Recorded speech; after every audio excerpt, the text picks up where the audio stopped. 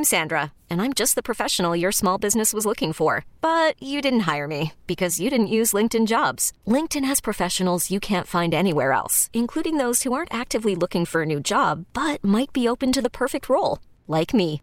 In a given month, over 70% of LinkedIn users don't visit other leading job sites. So if you're not looking on LinkedIn, you'll miss out on great candidates like Sandra. Start hiring professionals like a professional. Post your free job on linkedin.com/recommend today. Presented by T-Mobile, the official wireless partner of Odyssey Sports. With an awesome network and great savings, there's never been a better time to join T-Mobile. Visit your neighborhood store to make the switch today. Worried about letting someone else pick out the perfect avocado for your perfect impress them on the third date guacamole? Well, good thing Instacart shoppers are as picky as you are. They find ripe avocados like it's their guac on the line. They are milk expiration date detectives. They bag eggs like the 12 precious pieces of cargo they are. So let Instacart shoppers overthink your groceries so that you can overthink what you'll wear on that third date. Download the Instacart app to get free delivery on your first 3 orders while supplies last. Minimum $10 per order. Additional terms apply. That's a long right, trying to draw the foul right there. Martin on the stampede and punches it home. This is Dirt and Sprague. The absolute worst call of the season. No call. And enough's enough. We've done it the right way. We've called the league. We've sent in clips. We're sick of hearing the same stuff over and over again. We had a chance to win the game, and the guy dove into Asar's legs, and there was a no call. With Andy Dirt Johnson and Brendan Sprague. David Pasternak is the final hope. Stopped by Grubauer. That's Kraken hockey, baby. The Kraken get it done in the shootout, and tonight they defeat the Boston Bruins. Dirt and Sprague on 1080 The Fan. All right, 6:02 in the Rose City. Time for Dirt and Sprague on Portland Sports Leader 1080 The Fan.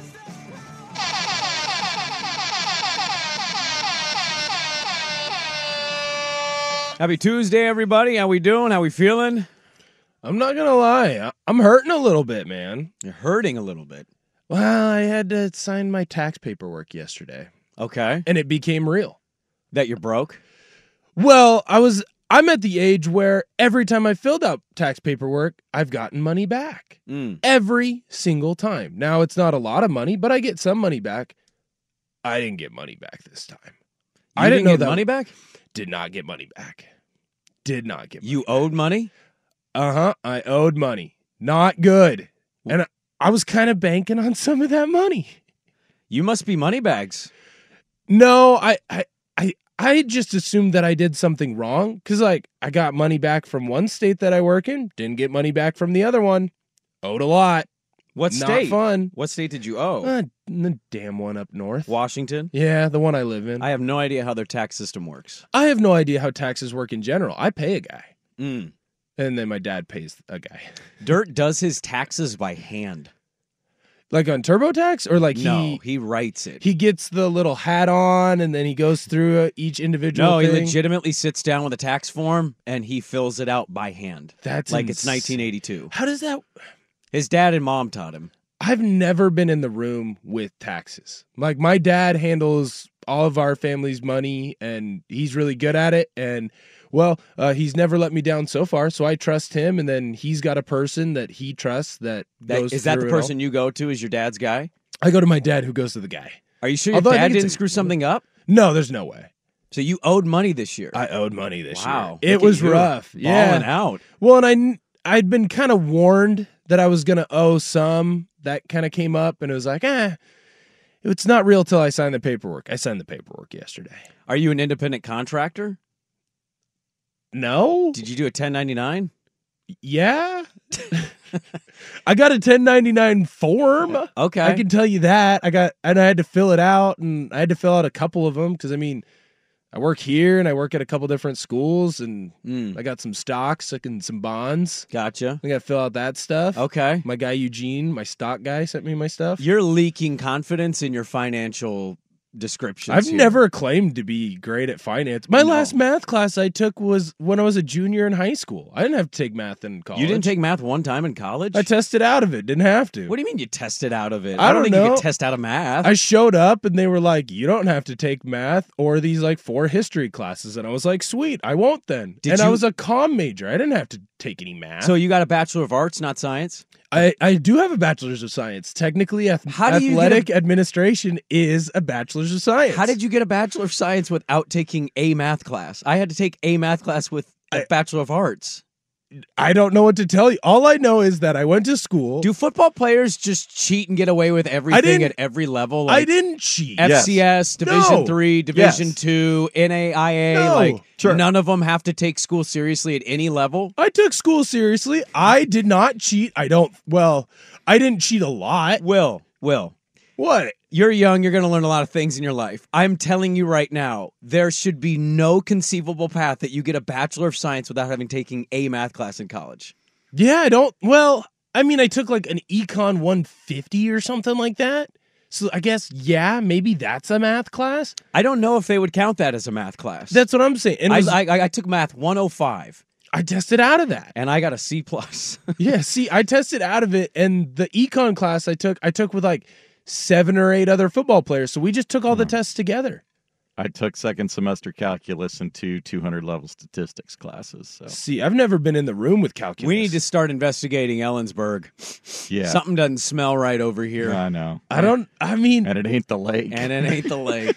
Well, actually, it might be. That's where they dumped all the dead cows from the butcher shop. Oh, really? Yeah. Oh, there used to be a butcher out there. Those fish are eating well then. Nah. Well, don't swim in the pond. So you owe money and you took no math class in college. What a life you live. No, it's a wild life.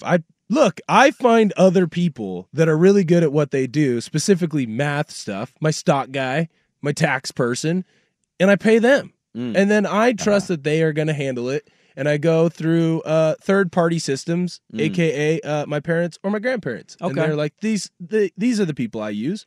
And so I trust them, and those are the people I use. They haven't let me down so far. Sounds a lot like the intro of an athlete doc that starts out saying, I trusted these people, and now you're broke, and you're doing a sit-down interview. Right, but I haven't trusted my pastor yet. Once I trust my pastor, then you guys can start worrying about what's going on with my money. Then you've hit the bingo card of who to blame responsibility-wise. Right. Yeah.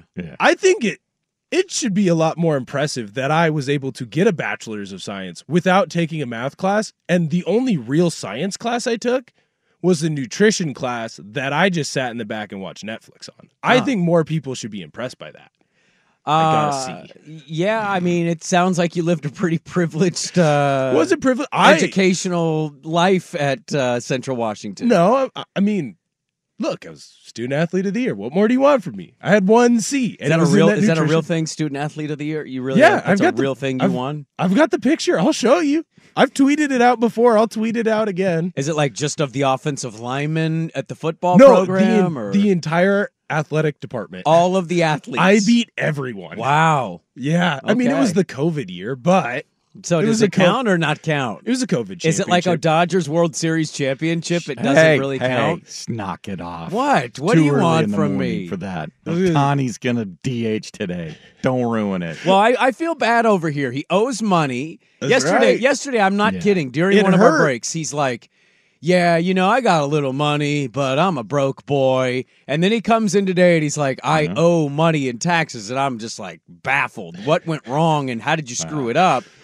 And he also shows me a photo of his brother. He has a brother. I didn't know this. Yeah. Lucas. That I knew. Shout out Lucas. You knew that? I knew he had a brother, yes. And his brother has hair down to his nipples. Uh-huh. And I said, is this a recent photo? He said, yeah, this is. And I go, how? He's got a full head of hair? And he goes, yeah, that bastard.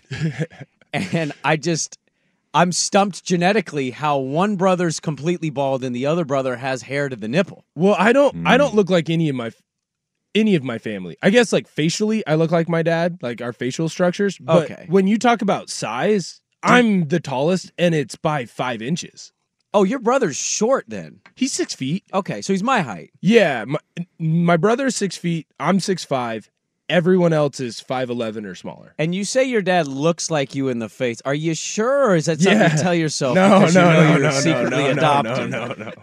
No, it's a similar look, and then it's a similar act. Love it if your dad was black and you're like, yeah, we look just alike. We're the same. I don't know about that. Like, you're adopted. Something's going on there. No, I look the same. And I act similar. It's just it seems like I know my great grandpa on the Ortner side. He was a big dude. He was like 6'2", 6'3". Yeah. And then my poor grandpa Gary, he's like 5'5". That's your mom's side? That's my dad's side. Oh. Because Ortner, Grandpa Gary Ortner. Oh, so your dad's dad is 5'5", but your dad's dad's dad is 6'2", 6'3"? Well, because great grandma Evie, she was only like 5 feet tall, but she lived a long time. Interesting genetic gene pool you've got going on there. Yeah, we're all over the map. Yeah. I think there's some Italian in there at some point. I've got a red beard, so I'm clearly Irish at some point. Yeah, I got a little bit of the English, the Irish stuff in my DNA as well. A lot of European. I'm big and tall, so I'm sure some Viking got in there at some point. Oh, yeah, absolutely. The Vikings dominated at one point. That's right. It just seems to skip every couple generations. Every two to three generations, we get a tall Ortner. I got lucky. I once in a while learn things about just random history factoids, and two things I've learned that have made me sad. One, the origin of Spam and why it is so popular in Hawaii. It's kind of depressing to learn about why that is.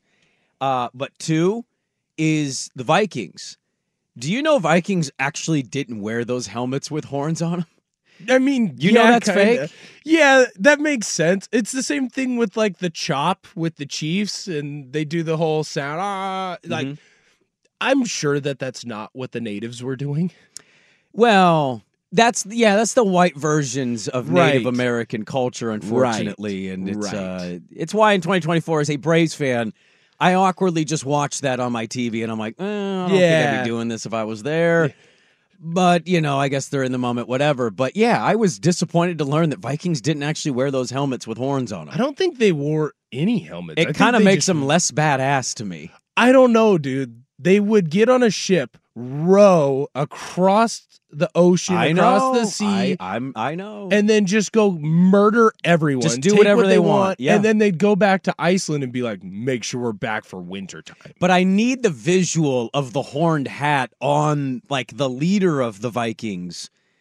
And cool hair, though. Yeah, I'm sure. Long flowing locks in the ocean breeze. And shave the sides, but then have the long Ragnar look. But there's something a little intimidating about that horned helmet that made me just go, man, I'd never mess with these guys, but definitely never messing with them now.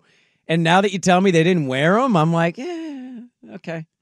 Do you think they were like big on headgear? They're like, hey, for next year's raids, we got to watch out on our concussion protocol. We don't want anyone safety to equipment have any head injury issues. Like, I'm not going to get into Valhalla. I had to retire. Too many concussions. I think they were crazy enough to not even think about any of that. They just get on the boat and be like, let's just go take it. Like, just murder and take everything. Oh, you lost your arm? That'll be okay. Just put a bandage on it. You'll be all right. Well, it wasn't the whole thing like they wanted to die in war. Like, that's how they got to Valhalla, which was like their heaven. Yeah, basically. Don't they put their body... I know the movie Thor did it, but didn't Vikings put their bodies on boats and then and then drift them and then shoot them with like flaming arrows? Was that a real thing? That's what Vikings on the History Channel taught me, so I believe it. Yeah, but that Viking show that was so popular, that was awesome. See, I didn't watch it. I still haven't watched it. I've heard great things. Should have. But it was going on at the same time as Game of Thrones. It was like a kind of pick your poison for me. It's hard to watch TV when you have kids, just an FYI. And so you gotta make your choices here. You're like, this or that. Yeah. But I feel like when I saw snippets of that show, they were wearing the horned helmet, and I'm like, yo, this is on the History Channel, and it's an accurate history.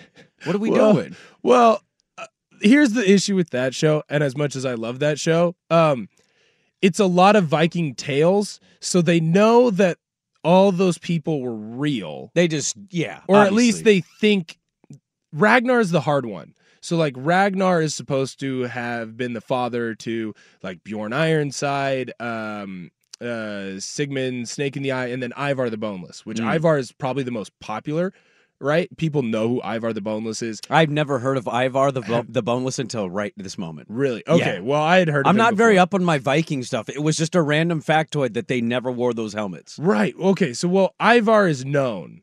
like everyone knows he existed. Here are these battles that he was in. Mm-hmm. They can't prove that Ragnar as one singular person existed, but that there were Ragnars around. So there's like multiple Vikings that have somehow in history and storytelling morphed into one just big badass Viking. There might be like 3 or 4 of them. And that's a possibility. That or there was just a big badass Viking. I'd rather there just be one big badass Viking. It's disappointing to hear that like it's story. And look, That's why the show's awesome. You play a game of telephone with 300 people. Whatever you start that game with, it's not going to end the same. Right. So if you're telling me this, it lends itself to me to be like, there was probably like 9 of them. And they're like, what if we just tell the tale of all of us as one person and we call him Ragnar? And it's just like, okay. And then he's the father of all these other great Vikings. Yeah. They can all trace their lineage to Ragnar. Right, because maybe their dads abandoned them. Right. You know, they were single children. They didn't know how to cope with it. So back in the day when they started, becoming Vikings, they're like, hey, let's make ourselves feel better. What if we all had the same dad? Like, let's all have the same dad named Ragnar. Yes. Common name in our time. Yeah, exactly. Yeah. You should be a Viking for Halloween. I don't do Halloween. What do you mean you don't do Halloween? I just throw You're on 26. I throw a hockey jersey on. What? I didn't even have a costume last year. I wore this and a beanie. You're a Swigard. That's really unfortunate. Hey, they might get me into a costume this year. The Dung Kings. We might be the Dung Kings. That's actually sick. Yeah. I want a Dung Kings How do you not? jumpsuit. How do you it's not? so cool. And I'm not a jumpsuit guy, but Me it's either. sweet. I don't want to get the pants. I think I'm out on the pants. Oh, I think we do the whole. If we're doing it, we do the whole. You do thing. the whole outfit? Absolutely. Like I got to get the pink sunglasses from. You want to be Brady or Damon? Damon. Okay, I'll be Brady. I'm not tall enough to be Brady. You're. I think you're a little taller than I am. You'd have to maybe be Brady. Well, then who's Dirt would have to be Damon. He's the shortest one. That's true. Damn, that would make me Affleck. I gotta paint a beard Is on my Affleck face. taller than Brady? Brady is like 6'4". No. Well, Affleck's not small. He's 6'1". Yeah, I think 6'2"? Affleck's Oh, about I thought he my- was like 6'3". No, I think he's about you and I's height in real life. All right. So you're Brady, I'm Affleck, and Dirt will be Damon. I'm going to look ridiculous walking try my to dog. grow a beard. I can't grow a beard. Yeah, I know. Affleck's 6'2". I might have to be Affleck. I'm gonna. Well, what if I paint it? What if I can grow a beard? Have you seen Affleck's beard? It kind of looks like it's painted anyway. Yeah. Maybe I'll just paint it on. All right. Well, let's get it going. We got a busy show today. Will Ortner's here to make some money because he owes the state of Washington some. That's right. Let's get it going. We'll start. We got a busy show. I'll tee it up, but we'll start with some great angry coaching audio from yesterday's action. We'll start there. Dirt and Sprague, good to be with you on 1080 The Fan. All right, welcome back in. 621 on Portland Sports Leader, 1080 The Fan. Max Chadwick is going to join us from Pro Football Focus. He's got his latest mock draft. He was on a week ago, and so we'll touch bases with Max Chadwick, get his thoughts on got audio today from old Merrill Hodge. He did another interview and sounding off on some of the prospects in this. What's Hodgie up to? You know, he's doing his own thing. I guess MerrillHodge.com. And he did an interview in D.C. And he got to the point where he was talking for so long, they went, hey, Merrill, we'd love to keep talking, but we have commercial breaks. And he goes, all right, let me know anytime you want me to hop back on. And I'm like, maybe I should go to MerrillHodge.com and see if getting him on the show would be possible, even though we don't have a football team. But Merrill Hodge just chimed in again, and so we'll get to that audio. Curious Max Chadwick's thoughts on that takeaway. So he'll join us coming up here at the bottom of the hour. It is a Tuesday, so get those mail sack questions in. We'll do the mail sack at 8:15. We got a Will Ortner edition of the mail sack. Any and all questions are welcome. Vancouver Ford text line 503-864-6326. You can hit us up on YouTube, Twitter, anything you want. Just reach out in any way and shoot a question to the mail sack. We'll get to it at 8:15. We have angry coach audio from an NBA game last night. Yes, the game that everybody had to get home and watch on time. The Detroit Pistons at the New York Knicks. Knicks have the ball, 19 seconds left. They're down 3, mind you. So the Knicks have the ball. They're down 3 to the Pistons at home, the mighty, mighty Pistons. And this is the play-by-play cut from old one Mike Breen of MSG Network. Rebound deflected, chased down, saved by Grimes to Fontecchio. Knocked away, Hartenstein picks it up, out to DiVincenzo. 10 seconds to go, he throws it away. Brunson inside the Hart's banks it in, and a foul! Knicks take the lead! So there was Mike Breen there, and if you can't see it, it's just a play-by-play cut. When DiVincenzo throws the ball away, Asar Thompson gets the ball, and he dribbles up, and DiVincenzo just body checks him in the legs. The ball gets loose, Knicks get the ball. You hear the end sequence there. Monty Williams of the Pistons, who's had a miserable year as the highest or former highest paid coach in the NBA, they have been just terrible this year. He did not hold back on the officiating in the postgame. The absolute worst call of the season. No call. And enough's enough. We've done it the right way. We've called the league. We've sent in clips. We're sick of hearing the same stuff over and over again. We had a chance to win the game. And the guy dove into Asar's legs, and there was a no call. That's an abomination. You cannot miss that in an NBA game, period. And I'm tired of talking about it. I'm tired of our guys asking me, what more can we do, coach? That situation is exhibit A to what we've been dealing with all season long, and enough's enough. You cannot dive into a guy's legs in a big-time game like that and there be a no call. It's ridiculous, and we're tired of it. We just want a fair game called, period. And I got nothing else to say. We want a fair game, and that was not fair. I'm done. Well, he delivered that really well, though, didn't he? He's had a bad year, but, man, he said that really well. Yet, wasn't it the game? There was a foul on a three-point attempt that wasn't a foul. Wasn't that the Pistons and Knicks too? I believe it was. He's had a couple moments. He mentioned it there where they had to ride into the lead. He's been waiting on that one for a while. Well, I also feel like when you have so few wins, to have one where it feels like you got it completely stolen from you, you're going to be more fired up than usual. And I've never heard a Monty Williams interview where I didn't feel like he came off as probably one of the smartest, if not the smartest guy in the room. I think he does a really good job of getting his point across. It almost felt like the ref at that point that was on that side that had the view to make that call. He apologized. That ref admitted. He said, I missed the call, point blank, unacceptable. It almost seemed like he wanted to do like a swallow your whistle type thing, where it's like at the end of the game, I'm going to swallow my whistle. I'm not going to have the call here. And then it gets made even worse when Josh Hart goes down and he scores, and then that foul gets called, which it was a foul. It was a great call. But it seems like in basketball and football, when you get into the final 20 seconds, 15 seconds of a game, you'll stop hearing whistles blown because officials don't want to be the one that calls the ticky-tack foul, but then these egregious tackles almost get away with it. What do you prefer, the swallowing of a whistle or the calling if you think it looks or is a foul? Because we've had two instances of this, and they're not the same thing at all in terms of the importance. Nobody watched this Knicks-Pistons game. Nobody. Right. Okay?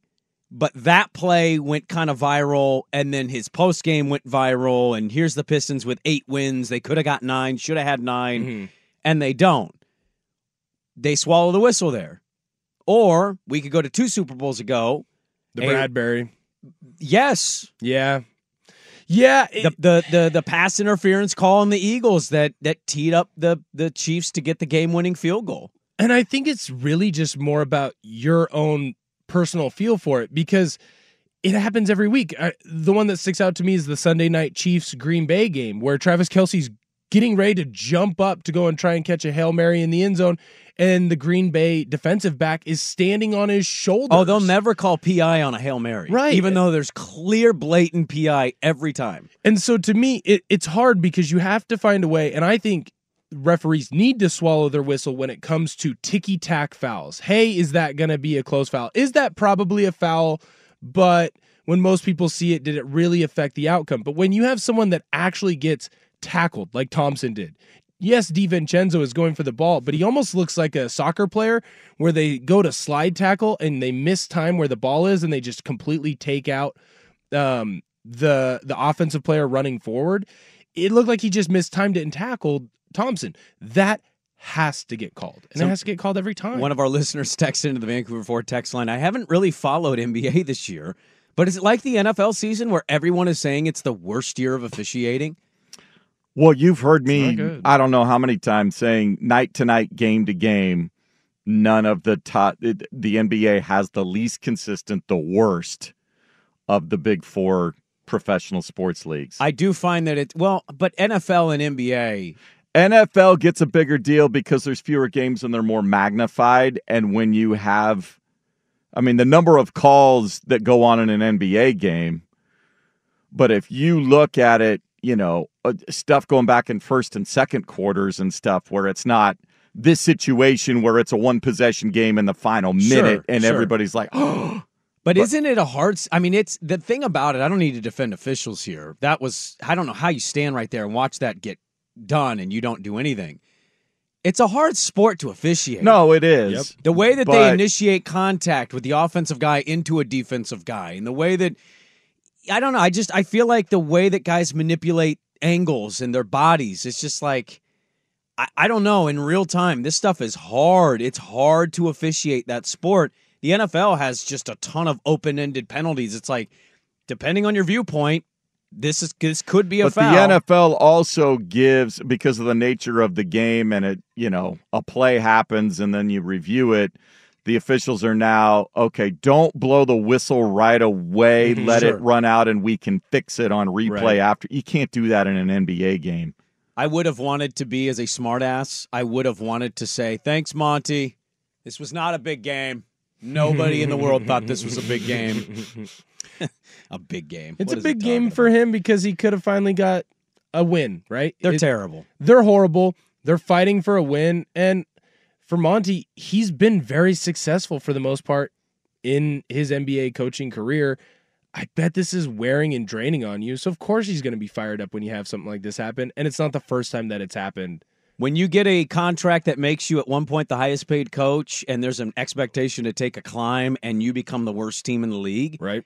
Yeah, I think every game is going to start wearing on you. Max Chadwick covers college football for PFF. He's got his latest mock draft out. We'll talk a little mock draft NFL prospects with him coming up next. In this wide world of sports, some stories can slip through the cracks. Now, before we do this, let's go over the ground rules. This is the Daily Ticker, where Dirt and Sprague visit the insiders that are covering the stories you've heard about, and some you haven't. How'd you do that? Actually, I'm not even mad. It's amazing. The Daily Ticker with Dirt and Sprague on 1080 The Fan. All right, an early Daily Ticker here on Portland Sports Leader 1080 The Fan, but a good one because we've got our good friend Max Chadwick, PFF.com. The latest mock draft is out. I put it out on Twitter at Dirt and Sprague. You can find all his great content on his Twitter. Max Chadwick joins us. Good morning, Max. Good to have you back on, man. It's only been a week, but I want to ask, how much has changed for you just going through the mocks, going through talking to people? Combine week is here, and so some people are going to work out, some people aren't. How much has changed for you just in the last week on this stuff? Yeah, guys, thanks for having me on again. And yeah, I actually just got to Indianapolis yesterday. We're actually in the convention center right now, about to hear some head coaches and GMs speak. But yeah, I don't think much has changed for me, honestly, in terms of how I feel about this process. To see how they work out, obviously, too. But you don't want to overreact to any of the, quote-unquote underwear Olympics that are going on. But at the same time, it's a very important event at the same time. So I'm really excited to see, what these processes can do, the ones that are working out. So yeah, it should be a fun week. What's the position for you you're kind of circling going into the combine? I know a lot of the talk is quarterback, but what's another position for you you're circling of interest for this week? Yeah, I think the corner class is really interesting. I think depending on who you ask, there's going to be a different top corner for everyone. So I'm really looking forward to seeing those guys work out. I think one of the top guys, Cooper DeJean, will not be working out because he's still recovering from his broken fibula. But everyone else should be working out. Quinyon Mitchell, Nate Wiggins, guys like Terrion Arnold, Kool-Aid McKinstry. We've seen a lot of different CB1s for a lot of different people. So I'm excited to see if one of them can kind of emerge in this, what right now is a wide-open class. Well, you mentioned Cooper DeJean right there, and obviously he's still coming back from his injury. So what are some things that he can do or that other corners can do that are working out that would allow them to jump him or allow him to show NFL scouts, GMs, executives that he should be the number one cornerback coming off the board when he can't show any of his physical abilities? Yeah, so I think, obviously he's a great athlete, but one thing that I love about him, I actually was fortunate enough to interview him before the season. And he was a terrific kid interviewing-wise. And I think that's kind of an underrated part about the Combine that people tend to forget is that these guys are meeting with NFL teams, and they are trying to make a first impression.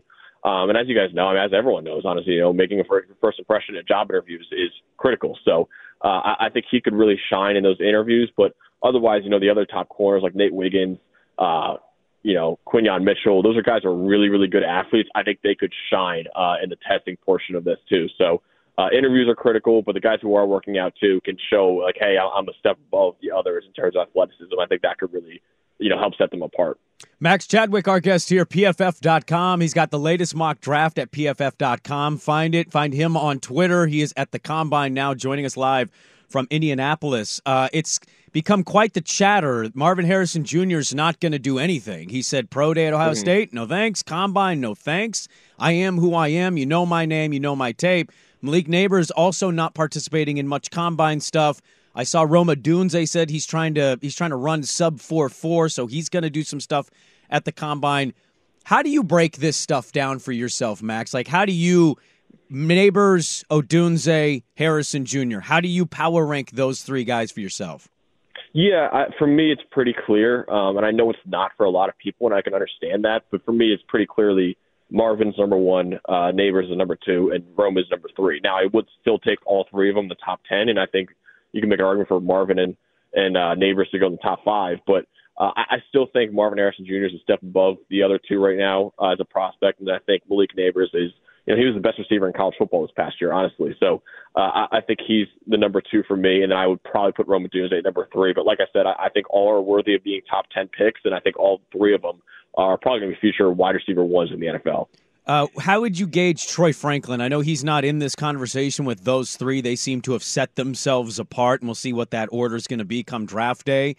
How do you view Troy Franklin, the wide receiver from Oregon? Some mocks I have him late first, some will have him early to mid-second. How do you view Troy Franklin as a prospect? Yeah, like I said, I think it's a pretty clear top 3 receivers, but I think after that it gets a little bit more open. I think he's kind of competing with a guy like Brian Thomas Jr., the other LSU receiver. He's probably competing with him for that wide receiver 4 slot right now. So I like Troy Franklin. He's a bigger receiver at 6'3". Got to put on some weight, though. I believe he's only around 185 to 190 pounds. But he's a really good athlete. So he actually, I think, will test really well at this combine, depending on how much he actually does. But yeah, I like Troy Franklin a lot, and I think, he should be picked somewhere in the top 25 to 30, in my opinion. Max, you have Michael Penix in your latest mock draft over at PFF. You have him going number 8 to the Atlanta Falcons. It seems like Penix has a real volatile where he'll be drafted. When you look at all the different experts, some people have him high like you do. Some people have him in the second round. Some people have him even further down than that. What are some things that Penix can do this weekend that's going to help vault him up as high as you have him? And why do you think he's going to be taken so high? So I actually, funny enough, that actually mock draft is me and my co-host on my show, Dalton, and we actually split up the picks. He loves Michael Penix Jr., so he actually was the one that picked Penix there. I probably wouldn't go that high for him, but, Dalton loves, he obviously was one of the best quarterbacks in college football this past year. This is a huge week for him, a huge, huge week. He's one of the few quarterbacks that actually is throwing at the combine, so that's great for him. And the other thing is medicals are a huge, huge thing at the combine. And obviously, Michael Penix Jr. has had his fair share of injuries in his career already. So, obviously, a couple torn ACLs. I think he's had 4 season-ending injuries total in his career. Medicals are going to be massive for Michael Penix Jr. And obviously, the throwing portion, too, will be good for NFL teams to see, how he does in that setting as well. But I really think that the medicals are really key for Michael Penix Jr. If it checks out for him, maybe he will re-enter the first-round conversation. But if they don't check out, we could see him maybe slip to the second or third round, honestly. Who do you think is going to win the number 2 battle? We all assume Caleb's going 1. I think that noise is pretty loud at this point that's a done deal. Who do you think gets number 2, Jaden or Drake May? I personally, I think it should be Drake May. I also see the quarterback class, like the receiver class, like there's a pretty clear 1, 2, 3. But there is a lot of smoke that Jaden Daniels could go number 2 overall. And Dalton actually even took Jaden Daniels number 2 overall in that mock draft. So it's definitely a close race, but in my opinion, I think Drake should be the guy the Commanders go with at number 2. But yeah, I'm interested to see whether or not they actually will do that. How many times have you gone to the combine before this year, Max? Yes, I went last year. Yeah. What do you enjoy about it? I'm sure it's pretty exhausting. It's an all-day thing. You're interviewing some of these players as they're going through their workouts or just hanging around to talk. What's your favorite part of the combine? I think it's just cool to rub elbows with a bunch of people that, you look admire, honestly, in this industry, not only in the media industry, but I mean, it's funny enough, like you're out at the bars at night and you see like some NFL head coaches at the bars too. And it's just like, wow, this is pretty sick. So that's definitely the coolest part of it is, all these people that you follow on Twitter and admire their work, and you actually get to meet them in person. I think that's kind of the coolest part of the whole experience. Max, we've had you on maybe 4 or 5 times, so I'll get you out of here with this one. And let's be honest, it's the trust tree, okay? We feel like we know each other pretty well. Who do we want to rub elbows with the most? Who mentally is Max Chadwick going, I might actually sidle up next to who at this combine? Oh, good question. If I could get next to Caleb Williams at any point during this whole week, I think that would be a success for me. But other than that, no, I think there's a lot of guys like Austin Gale at the Ringer. I think does a terrific job. Ben Solak at the Ringer does a terrific job as well. I know both of them personally, thankfully, so I already have an established relationship with them, but they are two of the best in the business, in my opinion. So talking to them has always been a wonderful experience, and seeing them here in Indianapolis is definitely really cool, too. I tend to agree with you. Could you tell Ben Solak to at least just text me back no on coming on the show? I think I've texted him 88 times, and I never can get a response. But I text him all the time just checking in to see how he's doing, and he rarely texts me back, too, so don't feel too bad. He's a pretty bad texter for everyone. That's okay. I listened to his show. He's like the oldest 20-something I've ever heard in my life. He's like 26 years old. Yeah, he's like 26. Yeah, he's killing it right now. So but old. Yeah, he's unbelievable. Yeah, no, you are too, though, Max. Thanks for hopping on with us. The latest mock is a lot of fun. Enjoy Indianapolis, and we'll catch up with you soon. Of course, man. Appreciate having me on. All right, there we go. Great stuff from Max Chadwick, PFF.com, covers college football and the NFL draft. He is in Indianapolis, and I've always wanted to go to this event. I know it's Indianapolis isn't a destination city, but you always hear about, what is the steakhouse? St. Elmo's? Is that the name of it? I think so, yeah. Everybody goes to St. Elmo's. They drink scotch and they have bourbon. the shrimp cocktail. Supposedly the cocktail sauce has more horseradish than anywhere else. Oh, give it to me. Cleans out the system for you. Hell yeah, brother. Yeah. Good stuff from Max Chadwick from PFF.com. We'll talk some more mock draft. There's some interesting audio from our old friend Merrill Hodge, formerly of ESPN, on a couple of these prospects. So we'll talk about that coming up at the top of the hour. Up next, I want to get to a story that randomly circulated involving Portland, and I don't know why, and it's pretty ridiculous. Next on The Fan. All right, welcome back in. Dirt and Sprague with you. Will Ortner in. Swag hanging out. Got an important note, station-wise, to tell you about at the top of the hour. We got some audio on one of these draft prospects. Saw random. I was doing some show prep yesterday. God, when my life is timed perfectly, it's like, why don't I do this more often? And yesterday was one of those days. I got home, I took care of some business, and I had like an hour and a half of just me time. And I'm like, my kid's not going to be home. I can show prep. Here I go. And I just happened to be on the internet when randomly I saw that Bronny James is going to get drafted by Portland in the second round of the 2025 draft. And I went, what? And the tweet was basically Jonathan Gavoni of Draft Express, ESPN's draft coverage. They were trying to say that he was reporting that this was going to happen. Now, he came out and basically like, this is ridiculous. This is, talk about aggregating content that I didn't say. He was more just saying that Bronny's more likely going to be in the 2025 draft.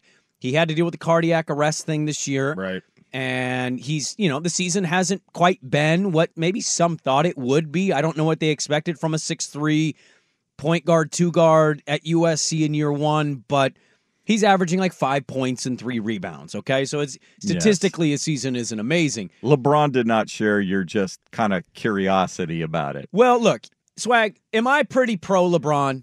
Yes. As a player? Yes. I will argue and debate LeBron with people as a basketball player. What I will also do, to be fair, I will notice and mock the hypocrisy of LeBron. And it showed itself yesterday because the internet owned him. He sent out a tweet yesterday basically saying, can you let this kid just live his life and enjoy college and stop putting expectation on him? Well, we had seen 2 months prior that he tweeted out, watching League Pass and Bronny better than most of these cats I'm watching. It's crazy. Well, the best quote of all time is, I'm not going to coach my son. I'm going to do my best to stay in the stands so that no one can figure out that LeBron James Jr. is my son. Yeah, he does it all the time. Just a father for, and I love LeBron. When Sierra Canyon with Bronny came to the Les Schwab Invitational, there was at least 4-person documentary film crew following him everywhere that everybody had to work around. You're not wrong. He also had like 4 people as security, and one of those people, because I was with some family, and my nephew's like, how come there's security? I'm like, let him live his life. I was like, because he's a billionaire.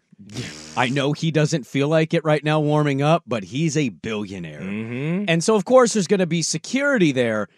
The thing is, like, you cannot be chastising America for putting expectation or talking about his draft future, while in the same way 2 months prior, you're like, he's better than most of the league. Right. Dude, you're LeBron saying that. That's obviously going to carry some weight. He's also clearly not. Look, he has a lot of room to grow, and there's nothing wrong with that. I look at a local kid, Peyton Pritchard, and he was much better than Bronny in his freshman year. Now it's a little different. Bronny obviously had his cardiac arrest, but Peyton Pritchard was a better high school player than Bronny James. Yes, but it took him 4 years. He had to stay 4 years at Oregon to fully understand how to play the position of a point guard, how to be a team leader, and now he's turned into a very good role player for a Boston Celtics team that is in the conversation of winning a title. He's a good role player. He's okay. He's a good. If he was on a worse team, well, he would get more shine. playing time. Yeah, he would get more shine. Boston. He's on a better team, so he gets a little bit less shine. But he's a good role player. Maybe that can be something that Bronny achieves, but he needs to stay longer, and he's gonna have unwanted and unnecessary scrutiny because he's LeBron James' kid. But everyone is going to have to go through that. That is a son of a former player. He'll get a player. bigger stage next year if he stays when they go to the Big Ten and he's playing. He should start next year. Yeah, he should, assuming his health. See. Assuming his health is okay. Right. It's just going to take time. He needs more time. But he's a 6'3" shooting guard, and. But I said this about him in the high school process because Jackson Shelstad was recruiting. I came away more impressed with him because he was efficient. He was a great teammate. He played both ends of the floor. He plays defense. He plays smart. He's not just sitting there jacking up as many shots the minute as he can when he touches the ball. Can he find a place as a role guy at some point in his career in the league? I mean, we'll have to wait and see. But if he stays in college, I think if he comes out, he'll probably get a sniff because he's Bronny James Jr. Yeah, the question is, can he roll over and play point? Because he played shooting guard and he didn't have, I don't know what his handles are like. That's if he wants to play in the NBA at 6'3". Mm-hmm. He's a legit 6'3", by the way. Yeah. Like some websites list him at 6'4", 6'5", and I'm no, like, he's I've 6'3", seen him. but he's put together. He's solid. He's not tiny. He's got the James genes. If he can develop mad ball handling skills to be able to play the point or at least a backup or a combo guard in the NBA, then I think he might have some staying power. Now, I want you to picture this real quick. 2025's just happened. We're at a press conference, and we're sitting in front of Cooper Flagg and LeBron James Jr. And you know what's funny about that? Oh, and then is Phil Knight finally purchased the Trailblazers, and they're signing 48-year-old LeBron to a one-year free agent deal as well? Is that part of the package? Right in between them. Well, that's what's happening. The funny thing about this is my brother-in-law made a really good point. You know, we're always the team that gets the lesser-than sibling and or thing. I'd never thought about this, and then he pointed it out. We got Harvey Grant, not Horace. Yep. We got Robin Lopez, not Brooke. Although we did get C.J. McCollum and not his brother. His brother's not in the NBA. Oh, okay. What's another one we got? Oh, we already had Olivier Sarr, so we probably are going to miss out on Alex, even though he's going to maybe be the number one pick. What was the other one? He gave me one more. What? Well, that's... Oh, and we got Chris instead of Keegan Murray. Yeah. We always get the lesser-than version, no offense to some of these players who have had good careers. But, yeah, it wouldn't shock me at all if we ended up with LeBron James Jr. and we become the one franchise he just refuses to move to a city and go, not going to play for them. I'll wait for Bronny to get out of there. Well, I think the real question is, if Bronny comes in and is a good role player, how does that affect LeBron versus Jordan? I think that's the real legacy question. That LeBron wins at that point because his kid made the league and Michael couldn't get his kids in the league. I can't wait for that to be a first take segment. It's going to be fantastic. Oh, that's definitely a Nick Wright. Like, that's how he wins the debate, right? That's going to come up. It's going to be none of MJ's kids made it, but LeBron was able to father a son that got to the NBA and was a role player. The hot take business is so dumb to me. I can already hear Nick Wright using that and then going, what's the best Mike did? His kid married Scotty's ex-wife? And it's going to be like, how has the discourse slipped to this level? Didn't even marry her. Was only fiance. Vancouver Ford text line has a great one. Seth Curry.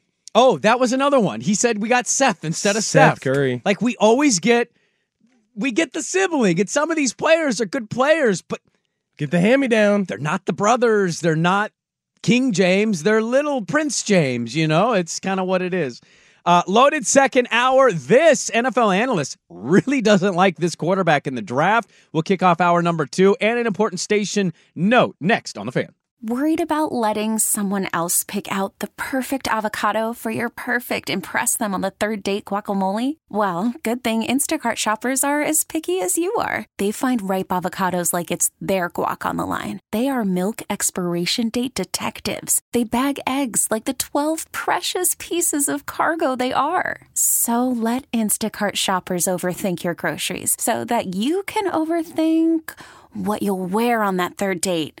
Download the Instacart app to get free delivery on your first 3 orders while supplies last. Minimum $10 per order. Additional terms apply. Okay, picture this. It's Friday afternoon when a thought hits you. I can spend another weekend doing the same old whatever, or I can hop into my all-new Hyundai Santa Fe and hit the road. With available H-Track all-wheel drive and 3-row seating, my whole family can head deep into the wild. Conquer the weekend in the all-new Hyundai Santa Fe. Visit HyundaiUSA.com or call 562-314-4603 for more details. Hyundai, there's joy in every journey. This episode is brought to you by Progressive Insurance. Whether you love true crime or comedy, celebrity interviews or news, you call the shots on what's in your podcast queue. And guess what? Now you can call them on your auto insurance too with the Name Your Price tool from Progressive. It works just the way it sounds. You tell Progressive how much you want to pay for car insurance, and they'll show you coverage options that fit your budget. Get your quote today at Progressive.com to join the over 28 million drivers who trust Progressive. Progressive Casualty Insurance Company and Affiliates. Price and coverage match limited by state law. Hi, everybody. Harry Carey here. We've got a great show lined up for you. This is Dirt and Sprague. I once took a pair of binoculars and stared at the sun for over an hour. Why would you do that? Curiosity, I guess. Heck, I'm curious like a cat. I have a couple of friends that call me Whiskers. With Andy Dirt Johnson. Hey, now, kid, we all know that the moon is not made of green cheese. Yes, that's true, Harry. But what if it were made of barbecue spare ribs? Would you eat it then? And Brendan Sprague. I know I would. Heck, I'd have seconds. And then polish it off with a tall, cool Budweiser. Dirt and Sprague on 1080 The Fan. All right, welcome back in. Hour number 2, Dirt and Sprague here. Will Ortner sitting in today, hanging out, swag with us this morning. A busy show. A really good point at the Vancouver Ford text line. We were talking about the erroneous Twitter report of one Jonathan Gavoni of ESPN's Draft Express coverage that said Bronny's coming out in the 2025 draft, and he'll be a second-round pick by the Blazers. That was the thing that went out yesterday. And he's like, yo, talk about taking what I said way out of context. And so we were jokingly talking about that, and somebody made a really good point. If there's a team that needs a 6'3 guard, it's definitely your Portland Trail Blazers. Well, that's what we're known for. Like, some states, they are good at exporting apples. Some states are good at exporting hay or cowboys. We are really good at exporting, or I guess I should say importing, because we always bring them in, the 6'3 guard. We do. It's part of our governor's policy. We came in and she's like, we're going to get a lot of 6'3 guards. Going to help our country's GDP. My first policy decision will be Portland must continue to draft 6'3 guards. It's like Kylo Ren in the new Star Wars when they're like blowing something up and he's like, more. That's Joe Cronin in the Blazers with 6'3 guards. Just need more depth at that position with that height. It's the Vince McMahon meme where he's like normal face. It's 1'6'3" guard, 2'6'3" guards. And he keeps getting more and more excited until he falls out of his chair. 5'6'3" guards. Those Vince gifs don't age well anymore. No, very awkward. But that one makes me laugh every time. It makes me laugh every time. It's the big brain play. Get a whole team of 6'3" guards. We've got Mr. Unlimited audio to get to today. Speaking of 6'3", I've stood next to Russell Wilson. He's maybe 5'10" and a half. No, if he stands in cleats. Yeah, okay, cleats, I'll give you 5'11". He's not very tall. Yeah, that's true. I was actually surprised that I was taller than him when we went up to Seahawk camp a couple years ago. But Mr. Unlimited is back in the news. We'll get to some audio and some stuff that he said. I want to get some NFL franchise tag notes. It's tagging day. It's cutting time. We got to pay our guys. I got another week. Well, it's more about reports that guys aren't getting tagged. Well, there's guys not getting tagged, and there's reports of guys getting tagged. We got a Kirkers video circulating. He's at a tennis court. Yeah, he's throwing the football in the tennis facility. I was pretty impressed how he looked physically. Me and Will were talking about that. We'll get to that at some point. But let's start the second hour with this. We played Merrill Hodge. I know Merrill Hodge. I don't know what is Merrill Hodge to people, because a lot of us either grew up with him on ESPN or like you, we were 45 when he made his debut on ESPN in 1992. I remember him as a running back. Really? With Steelers. Yeah. Wow. Well, I don't recall that. I'm not old enough. And Merrill Hodge, for me, has been an NFL analyst. Yeah. The Windsor knot, the big Windsor double knot. He had the big tie. He had the big tie and the on. wide lapels. And I know that his persona can be a little intense, a little I'm smarter than you. Mm-hmm. But I also think he was great. He's got a great track record. He seems to understand a lot of nuances of football, both the X's and O's and the mental side of it. And I'm just kind of stumped of why he's not at a network in any regard, but he's at merrillhodge.com. It's expensive. Well, yeah, but they're paying $2 million for Ryan Clark. I think you get Merrill Hodge for like $1 million. But anyways, that's a different conversation. Merrill Hodge said Caleb Williams, not quite this transcendent player that people make him out. Now, he has said he thinks Caleb is good. He's just not convinced Caleb's the best quarterback in this draft. He went on a D.C. radio station, and he talked about who his favorite quarterback in this draft is. Of the guys I have looked at, I've looked at Penix in Washington in May, in North Carolina, Bo Nix in Oregon, and Jaden Daniels. Of the people I've looked at, I guess I got a bunch of guys to go through, but I would take Jaden Daniels. In fact, Jaden Daniels probably demonstrates the best evidence that a guy who plays from the pocket, and now they have pro concepts they use too, so I can use some reality and some realistic concepts that you're going to see in the NFL. I think he's very accurate. I think he processes things very well. So Jaden Daniels, to him, is the best prospect that he has watched on tape. Which is so interesting. And I know it's not necessarily the entire point, but I hear him talk about, they use pro concepts when he's discussing Jaden Daniels. Concepts in football are largely concepts in football. Like a flood concept doesn't change from high school to college to the NFL. A flood concept, you have one wide receiver short, you have one in the middle, and you have one deep. And your reads on that might change depending on, are you looking short to long or long to short, middle, and then in. Those things can change depending on how the play is called, depending on what the defense is in, and all that kind of stuff. But there is no chance that any of these quarterbacks haven't had pro concepts in. The other thing that I find interesting about... does pro concepts, is he talking just about the way that I would schematically they operate and like how he's recognizing coverages? Is that what he's kind of hinting at? I think he's hinting at pre-snap stuff. And like Brian Kelly, he has his roots in that West Coast offense, which there was a time where everyone ran the West Coast offense, right? So he's adapted and he's taken more of that spread system over, but where a lot of people attack Lincoln Riley. Lincoln Riley's roots are with Mike Leach at Texas Tech. His roots are the air raid system. And a lot of people like to say, the air raid system, that's not a pro. They don't use pro concepts. But what they do is they try to find who is the open guy. They don't care what the coverage is. They don't care if it's man, zone, cover 2, cover 1. Is there a blitz? Whatever. It's who's the open guy and hit him. And so you've seen a lot of those concepts get adopted into the NFL because that's what the quarterbacks know. And it's easier to take what they know, or at least what I think good coaches do, is they take what those quarterbacks know and they build a system around them.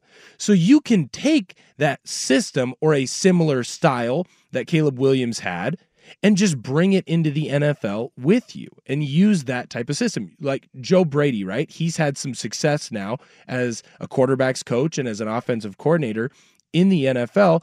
Well, that's because they're building concepts around Josh Allen. And Josh Allen likes to be a little more gunslingery, be a little more freewheeling.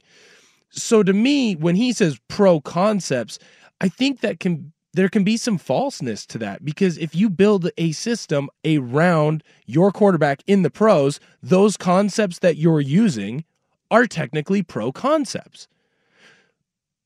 What I don't get is, can you judge what Jaden Daniels is doing at LSU and say, well, he's using pro concepts, so he's the one I like the most, where he's had also some of the more easy games. He has 4 FCS games a year, or games against teams that are lower FBS level.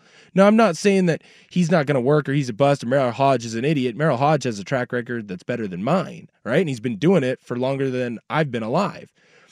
I just think it's weird that he would come in and say, well, he uses the most pro concepts, so he'll be the most pro ready. Because concepts are concepts and they stay the same. If you use them in the pros, they become a pro concept. I think the one thing that you're hitting on that he kind of alludes to here, and we'll get to the cut on the other side, because the quarterback, he talked about a quarterback that he's not as fond of, and a big part of the reason he doesn't like this quarterback, pro concepts, whatever that may mean to Merrill Hodge when he says it, a big part of it is the mental side. Mm-hmm. Who is the quarterback he doesn't like? And where is this quarterback going to ultimately land? I find this stuff very interesting. I've been saying this for weeks now. This draft is one of the better drafts that I think we've had. It's deep at a lot of positions. Right. There's debates at multiple positions, and how it all shakes out. Who's going to trade up? Who's going to stay? Who's going to trade down? Who's going to take who at what spot? Who's going to slip because teams get desperate and try to take a player? I find it all fascinating. I'm reading about this stuff every single day. I was texting with Nemec about DB cone drills yesterday. Yeah. And is Kool-Aid McKinstry going to fall down? And is he going to be a late first-round pick? Like, there's a lot of interest in this draft. Who is the quarterback Merrill Hodge doesn't like? He'll tell you on the other side of the break next on The Fan. All right, welcome back in. We'll get to Mr. Unlimited at the bottom of the hour. Did an interview and did it for a reason. So Merrill Hodge, we just played a clip of Merrill Hodge talking about his favorite quarterback in this draft. It's not Caleb Williams. It is Jaden Daniels. He's very high on Jaden Daniels. And which is out of the box. I don't know. Jaden Daniels in some mocks is too. Some people have Jaden Daniels going second overall. Right, and he's rising up. But are any of them saying that he is their favorite? There's no one that's saying he's their favorite. Some are saying... because everybody's just clinging to Caleb. Caleb is the universal favorite. Right. Or there's a few that I've seen where they've said May because May fits more of your traditional style. And because of being in Chicago, we also have this dumb idea of... Yeah. Well, he's a bigger quarterback with a strong arm. Did you see the video where he threw it 80 yards and it hit the goalpost? Wow, he's amazing. So he might work better in Chicago because of the cold weather, i.e. Joe Flacco in Baltimore, Josh Allen in Buffalo. Unless he's Andrew Luck, they're not drafting the number 10 out of North Carolina in Chicago again. They already did that once. Right? And Mitch Trubisky didn't work out very well for them. Didn't work. So, yeah, I mean... Maybe there are a couple out there that like Drake May. Certainly, Jaden has jumped up in a lot of these mocks. But Caleb, I think, is the most universal of the picks. And Merrill Hodge has said, yeah, not so fast on that. This is a little lengthy of a clip. But he was on DC, 106.7 The Fan, our sister station in DC on the Sports Junkies, a longtime radio program out there. And Merrill Hodge had this because they said, okay, Caleb goes 1, DC's 2. We got a new regime here. Mm-hmm. What about Drake May? And take a listen to what Merrill Hodge says about Drake May. I wouldn't touch May. I wouldn't grab May.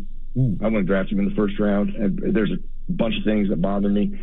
He's extremely inconsistent as his accuracy, his processing inconsistent. He's not extremely athletic. I find him more stiff. He's got a longer throwing motion, which allows more hits in our league than he gets in college. And I'm just bothered by it. In fact, I knew we were going to do this, so I just wanted to. I hadn't watched him for a couple weeks, so one of my last games I looked at was the NC State game, and that may be one of the worst games I'd ever seen. I mean, him play, but it validated. He's at the end of the season, and it validated a couple things. He misses a lot of hots. The team misses hots. He sees hots and he doesn't throw hots. You'd have to get in the room and say, okay, why don't you throw this? To walk me through this. Okay, but that processing bothers me. In our league, man, you got to be dialed in. You got to be sharp on that. When you miss them in college, listen, there's a certain level of coaching that doesn't exist in college based on the time frame that they have. So coaching is going to matter. We go back to we started with coaching. Man, that is going to matter, and what they're going to get is going to matter. And that could be they're going to get good coaching or they're not going to get so good coaching. And let's just assume they're going to get good coaching. So there can be a lot of things you can work through. But the one thing I have not seen, two things that always concern me, is you can't fix – a guy can talk smart on the board, but then he can't process it on the field. And if I find out that guy's like that, I wouldn't touch him ever.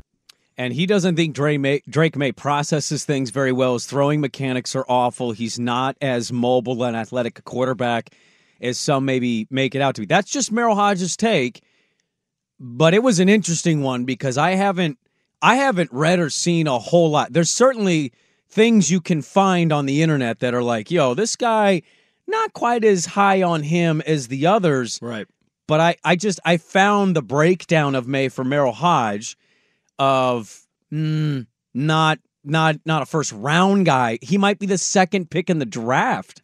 Right. What Merrill is talking about when he says, hey, you see your hots, you're not throwing hot. What he's talking about is when a team blitzes, whether they're bringing an extra guy or a guy comes free, what May wasn't doing was May wasn't throwing to the hot route that should be open, the area because of the field of the blitz. That's best right. to go in that They situation. always say if there's a blitz coming, you throw into the blitz because that's where the open spot should be. And Drake May isn't doing that. What would be interesting for me is to see May get on a board and talk about it, because there might be a reason where maybe he processes slowly on the field, right? Hey, here comes live bullets. They're firing at me, and I forget where my hot route is, which is definitely something to be worried about. But if he gets on the board and he can't explain what a hot is or why he didn't throw to that hot route, that's on his coaching, because Merrill Hodge makes a big assumption there where he goes, let's just assume he has good coaching. Just because someone is coaching high-level D1 college football doesn't mean they're a good coach. I think he's talking about the NFL there. I think he's saying assume the new staff you hired is good. Just for the theoretical sake of you have drafted Drake May, this is your staff. Even if it's good coaching, this is where good coaching still can't help this kid. And that's where I disagree, because look at the number one quarterback in the NFL right now, Patrick Mahomes. When he got to the NFL, he couldn't ID a mic. To ID a mic, that sets your protection, that sets, hey, we think they're going to be in this coverage. You have to be able to ID a mic to make pre-snap reads. And he couldn't do it. But isn't that something? Okay, so I ask this as an ignorant football fan who loves the sport.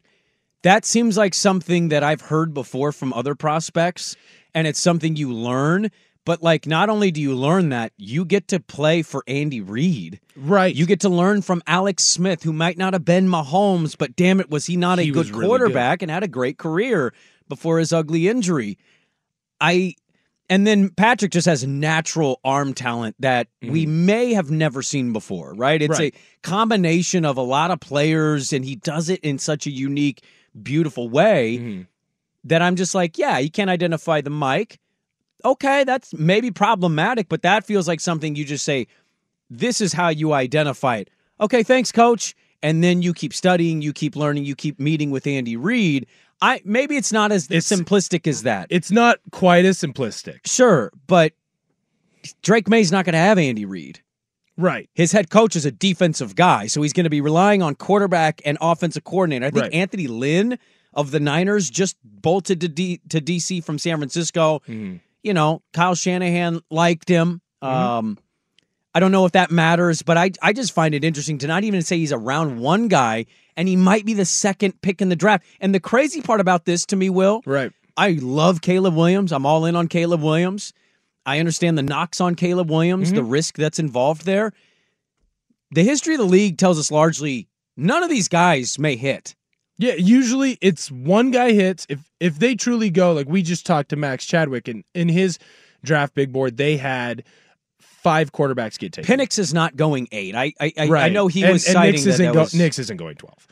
You think he's going to be later than that? I would think so. Because Denver, there's just scuttlebutt that Denver might be eyeing a Nix, a McCarthy. I don't know where McCarthy will land, but like the odds and history of this stuff, it just tells us nobody's going to hit, or you'll get one if you're lucky. One will hit, one will be decent, the rest won't be good. They'll just be backups and then fade into obscurity. Right, and I'm not up here coming out saying Drake May is going to be the next guy. I mean, North Carolina has a history of quarterbacks coming out that do not work from there, right? I don't want to hold it to the university. I mean, everybody says that, and then Stroud's great for Ohio State, and it's like, well, nobody's going to say that about Ohio State now, are they? Right. Well, probably. But what I want to touch on is a bigger thing in football, and a lot of the older guys don't like this, because when you grew up, when Merrill grew up and you went through the system and you went through basically until about how Mummy and Mike Leach in the early 2000s created the air raid system, you had to be able to ID the mic to play. You had to be able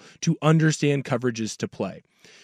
But with the addition of the air raid system, which is a major, major part in football at the high school level, at the college level, and at the pro level now, it isn't about IDing the mic. They don't care in that system where the blitz is coming from. They do not care if you blitz 2 guys. They don't care if you blitz 1. If you don't blitz any, they don't care if you stunt. They don't care if you're in cover 1, 2, 3, 4. They don't care if it's a man. They don't care. They care about who is open and how do I get the ball to them. So when you have a lot of quarterbacks that have come through the high school system, the 7-on-7 system that's now everywhere, the college system, they don't learn these things that they still ask them to know and to learn in the NFL system, right? It's what NFL teams want them to do. So if you can't identify that and you've never been taught to identify it or have never even wanted to identify it, you're going to miss those types of reads. So what I want to know with Drake May is he missing those reads because he knows and he can't figure it out? Is it because a coach tried to teach it to him and it didn't make sense? Or did no one ever teach it to him in the first place? Because when you go and you talk to Patrick Mahomes, no one taught it to him in the first place.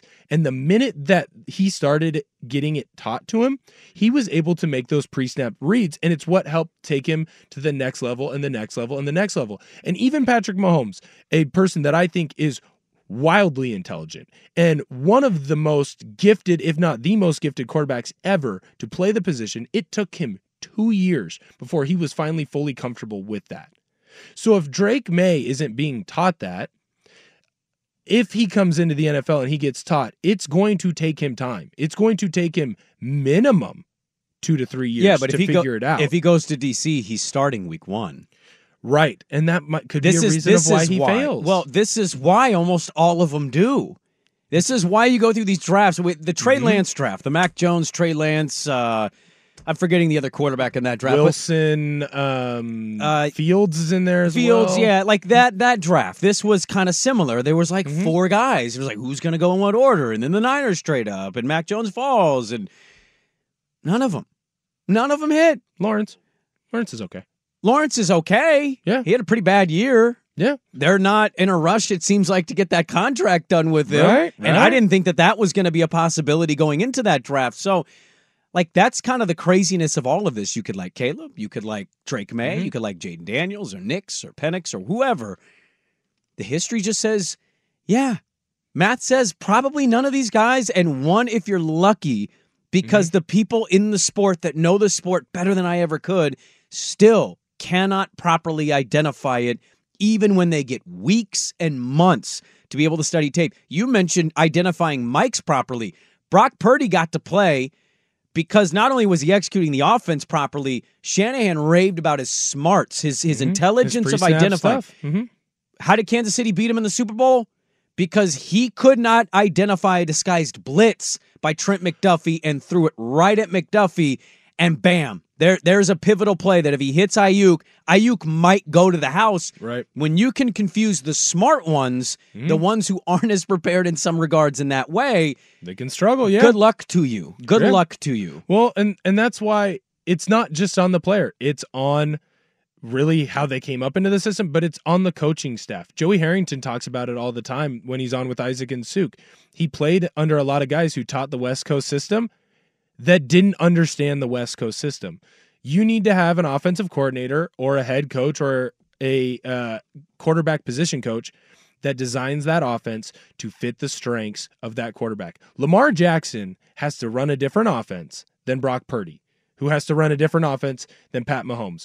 The one quarterback that's successful out of this class will be in the best situation where the coaching staff builds an offense around them and they are able to learn the system, go through, and play to their strengths. That will be the best quarterback, not necessarily where do you fall and what team you play for. I want to get to Mr. Unlimited audio. Swag, Will, real quick, over under 1.5 franchise quarterbacks in this draft.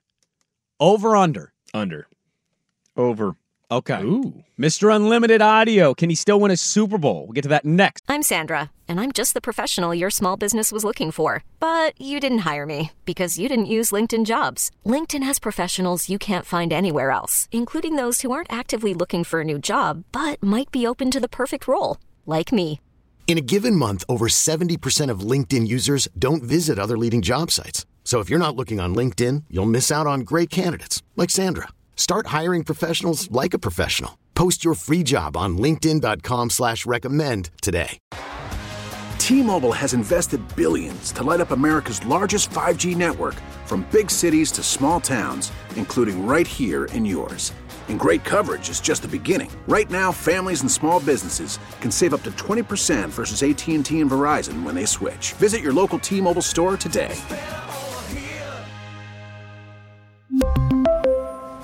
Plan savings with 3 lines of T-Mobile Essentials versus comparable available plans. Plan features and taxes and fees may vary. Spring is a time of renewal, so why not refresh your home with a little help from Blinds.com? We make getting custom window treatments a minor project with major impact. Choose from premium blinds, shades, and shutters. We even have options for your patio, too.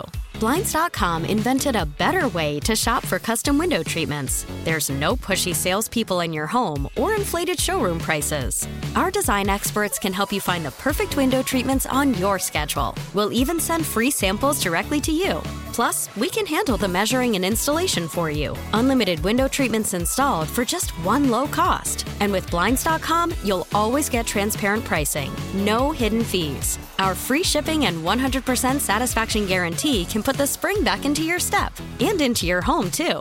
Shop Blinds.com right now and save up to 45%. Up to 45% off for a limited time at Blinds.com. Blinds.com. Rules and restrictions may apply. All right, welcome back in. Ortner is he's learning a lot at his young age doing this. One that he hasn't mastered yet, and he's close. He's close. He's like watching a kid who has to like fold his hand and break the piece of wood in karate to get the next belt. He's close. He's cracking it. He can't quite get through it. He'll talk to me and tell me stories that are great. But then he'll keep talking as the rejoiner music's going, and I'm having to put my headphones on. He's like, So he hasn't quite learned, like, on the clock, when to talk, when not to talk. But the stories are great. I think that the stories get added with the rejoiner music. It's you like having the rejoiner music at pivotal points of the story. Hey, look, sometimes I'll turn on music so that my point gets made better. Like, if I'm telling you a big workout story and 300 Violin Orchestra is in the background, that's instantly a more badass workout story. It may amplify it a little bit to your point. The part I feel bad on is when I put my cans on and you're still talking and I'm like, I hate to do this, but I can't listen anymore. It's all good, man. That's when I sneak in the true parts of the story. It's like 80% true. And it's when you say, yeah, and I murdered that person. Yeah. What? Why? Welcome back, yeah. Welcome back to the show. Ortner did what? Mail sack at 8:15. Get the mail sack questions in at the Vancouver Ford text line 503-864-6326. They choose you right before, during, and after the sale. Visit them at vancouverford.com. Big day for us at the Fan. Massive day on the Fan. We've got our first ever winter golf classic happening out at X Golf Tualatin and Vancouver today. Danny and Dusty will be out in Vancouver. Isaac and Suke will be out in Tualatin. So come hang out with us. If you're not going to play in the tournament with your threesome, you couldn't find two other partners, that's okay. Threesomes are not easy for everybody. Not everybody knows how to navigate a threesome. It can be very intimidating. That's okay. Come on out. We got a lot of solos. You know, do your own thing by yourself. It's sometimes a little easier than operating a threesome. And for all the people coming out to golf, thank you for coming to hang out with us today.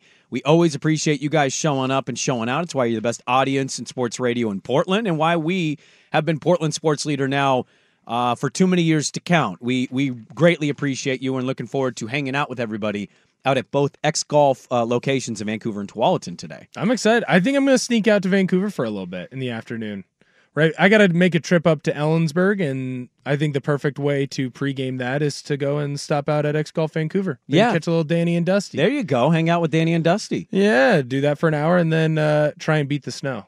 I'm glad you're not going to Tualatin. I'd be worried that you were going to go murder Suke. No, he makes up all these stories. Do you know who he calls when you guys have a weird thing going on. No. I don't know if there's like a secret relationship happening or what, but you guys tell weird stories about each other. Look, all I know is that when he was in a moment of need, when the homeless, houseless, were surrounding him because he had a flat tire, who did he call to save him? Me. So I'm the hero. He called you when he had a flat tire? Well, it was right by my house. He knows where you live? Well, I live right by the gym. I live right by the Crunch Fitness that I go to, and we both go to the Crunch Fitness. His tire popped. He called me. I helped him out, and then he came on air and then just made fun of my car. It's a very nice car, and I Febreze it. Wait a minute. He needed your help on a flat tire, and then he proceeded to make fun of your car? Yeah, he said it was messy. Which that's classic Suke. That's right very there. satanic. Very satanic. Hey, can you help me out? And then I'm going to make fun of you for helping me out. The issue was my car, it's a little small, and look, there's a lot of workout hats in my car. Okay. You're a workout hat guy. Only when I don't want to shave for a couple days. Oh, okay. You got a good dome for a bald head. I know. I like being bald. It gets a little fuzzy on top. Do you like being bald because of the bald or because you look like Suke? I like being first of all bald big white dudes look the same. There's no difference. I like being bald because I'm cheap and now I don't have to buy shampoo. Hey. The amount of shampoo money that has turned into gambling money, it's been a huge growth in the market. That's probably why you owe tax money. Is your gambling winnings have exceeded a certain amount. I wish that was the case because I'm not winning at that rate. I don't know, Swigard. We might not do it. What's the equivalent to an E60 for 1080? Like the 1080-60. We might have to dive into something going on between the drive time host I'll see and what Will I can Ortner. find out when I'm in Tualatin. There is do some digging for us. Of what's nothing really going on. I do remember the first time we met. I offered him a sticker. He was up at Ellensburg. He was up at Central. What? Yeah, I was running a booth, and I saw him, and I recognized him. Did you run home and shave your head and like? No, I had hair back then. Okay. At that point, I'm waiting for you. Did he still have hair? Did he? No. It was. How old do you think he is? No. I remember when he had hair. No, this is like 2021. Okay. It's right when his kid's going through orientation up at Central. Oh, gotcha. And I made eye contact. Yeah. And we just kind of like stared as we walked down the hallway because towards you each look, other. You look. I know you're saying bald white guys look the same. You guys literally look just like each other. And I hate to tell you this because it might not be what you want to hear. You're kind of biting his style because he's older and he's been more known longer. That when you shave the head and then you grow the beard Well, dude, I'm waiting for the arm sleeve. At some point, there's going to be weirdly similar tattoo art on your arm popping up. No, what you're doing is... And then you're going to be a little pigeon-toed. You're going to wear some more trendy fashion clothes. No. It's coming. I can feel it. What you're doing here is you're taking my early onset male pattern baldness and determining that I chose to be bald. I chose to have crappy, patchy hair just so that I could be like Suke. That couldn't be further from the truth. We just happen to have similar hair, and if you're going to be bald, you have to have a beard. He has a big beard. I have a small beard. I like my He's got small more beard. of a Viking beard. I had the Viking beard. I'm not a big fan of it. I braided it once. It was cool. I'm over that now. Yeah. I like my small beard. I kind of finally have a chin without having the double chin. Yeah. So I'm you're not excited fat about anymore. That. Yeah, dude. When you fat cut Will's the fat, gone. yeah. Fat Will's gone. Skinny Will's not here yet. Right now you got Dad Bod Will. Oh, Dad Bod Will. Fat Will's gone. Skinny Jacked Will's coming. Dad Bod Will. Oh, Skinny Jacked. Yeah, okay. That's the hope. I know girls will refer to it as slim thick. Is a term I have heard in the last 4 years. You gotta have a butt. You gotta have a butt. Your thighs gotta be a little muscular. Maybe the shoulders a little jacked, but it's slim thick is a term I have heard. Look, dude, I've got my greens here. A skinny, I know you're taking dumps between commercial breaks. I didn't take it. Well, greens are running through your system. You know who else takes greens? Who? Suke. No, he doesn't. He absolutely does. There's no chance. If anybody at the station is subscribed to the Athletic Greens program, it's absolutely him. No, it's Dusty. Not even close. It's Dusty because Dusty's going out here and he does those cleanses where he's on a juice cleanse for 5 days, which that's insane. No, I get that. No, juice cleanse is insane. Just fast. I've done a 48-hour, I think it was 56-ish hour fast. Do that. The juice cleanse, that just... Somebody says, isn't Slim Jack just jacked? Yeah. It's kind of what I thought. Yeah. I had to throw a Slim in there because I've never been Slim. Also, let's just highlight, what did you listen to in high school? Well, I listened to The Fan. I'm a P1. So is it really male pattern baldness, or is it you just shaved your head and say, I want to be Jason Suke? I can show you the ESPN clip I think you of just how had bald I was. I think you had an identity crisis. You said, I want to be Suke. I got one game on ESPN in my entire football career, and in that one game, they got me on the drone shot when I had taken my headband down, and I got the lesser-known baldinger, not Brian, the brother, talking about, what a great block he made. Oh, poor guy, losing his hair. Yarmulke right there, flesh colored. Yeah, Bam. Yeah. My long hair. You leaned into it. You did what you're supposed to do. Your driver's license photo, for those out there, your beard and your hair length, you look like Norm from There's Something About Mary, the pizza delivery guy, who then shaved everything and became like the handicapped guy that just wanted to be around Mary. Your ID looks exactly like Norm's in There's Something About Mary. I braided my hair specifically for that. I know how to braid hair because I had to braid mine. That's very cute. I'm still terrified that you're going to murder Suke. He is just fine. Okay. I'm scared of blood. All right. There's other ways to do it. No, I have a conscience. Oh, do you? If anyone murders anyone, it will be him to me. That also not ruled out. Yeah, we need to do a 10-80-60. We're going to dive into this relationship. He'll get upset. You know where each other live. You're in each other's cars. You're working out together. There's some things going on here that haven't quite added up to me. Shoot, I do know where let's get to crunch time. See, it's exactly what I'm talking about. Get to crunch time next on The Fan. It's crunch time. Let's go! Where Dirt and Sprague crunch the hot topics you want to hear. What's the pressure? Don't sit here and act like there's no... We get nervous teeing off in front of a gallery on the 10th hole at Eastmoreland. Crunch Time, brought to you by Crunch Fitness, with memberships as low as $9.99 per month. Find your Crunch Time in Portland, Vancouver, and online at crunch.com. All right, welcome back in. Dirt and Sprague here. That background music's very loud. Not anymore. You potted it down, but when it comes back, I almost have to wait for it to be potted. It's so loud in the cans. People giving you baldness head treatment advice here at the Vancouver Ford text line. Why would I have to shampoo? That doesn't make sense to me. There's some balds that believe you still shampoo. But I don't want to shampoo. I haven't gotten there yet. Eventually in my life, I will be bald, and I will have to learn that. I don't know what you're talking about. You're gonna have hair forever. And yet you refuse to grow yours out. You have Kurt Russell hair, and then you just cut it every time. Probably after basketball, because it does start to get in the way with the headsets and that sort of thing. So once basketball season's over, I might let it go a little bit. But then it gets summertime and it gets hot and sweaty. Yeah, but then you can pull the hair. No? Okay. I loved that awkward silence. That was awesome. Get the mail sack at 8:15. Any and all questions are welcome at the mail sack, 503-864-6326. I think I'm going to have some mail sack questions to the people. Like, do I actually have to shampoo? If I do, what types of shampoo should I use? Why can't I just use my Old Spice body wash on my head like I have been? You use Old Spice body wash? I smell like Fiji. You don't actually. You smell like chemicals. You should look into organic real soap. Yeah, but I don't have the money for organic soap. You do. I don't have the. I barely have the money. You owed money in your taxes. You have money. Yeah. You don't pay taxes unless you made good money. Yeah. You owed money. It's going to my rent bill. Where it's all going. You should look into those. You don't want those chemicals all over you. No, I'm a Neutrogena rain bath guy. Are you? You're a rain bath man. I'm a Sasquatch. The Squatch soap, you guys into that? The Justin Herbert soap? I've never even heard of that. What? No, dude, I walk in, Old Spice is like the first thing right there. Grab it, go. Oh, man. I love going to a good... This is how old I am, Will. This is the difference between you and me. I love to go to a Saturday market and find like a goat's milk soap. And I'm like, kind of smells like vanilla and it's real. I'm going to use it. My buddy's like that, but with hot sauce. The amount of hot sauce. The amount of hot sauce that we have in my apartment because of my roommate. We have a hot sauce, one of the little sides on the door. When you open it, you've got the little rows. One's all hot sauce.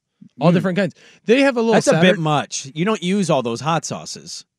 I only use Frank's. He uses it all himself. There's a Saturday market that goes on right over here. You only use Frank's Red Hot? You don't mix up your hot sauces? No. Why would I? When you found the gold standard, why would you change? I don't think Frank's is the gold standard. It is to me. I'd put that on everything. Way to memorize the commercial. Swag, if anybody's going to give you hot sauce advice, Swag might be one of the people I'd recommend.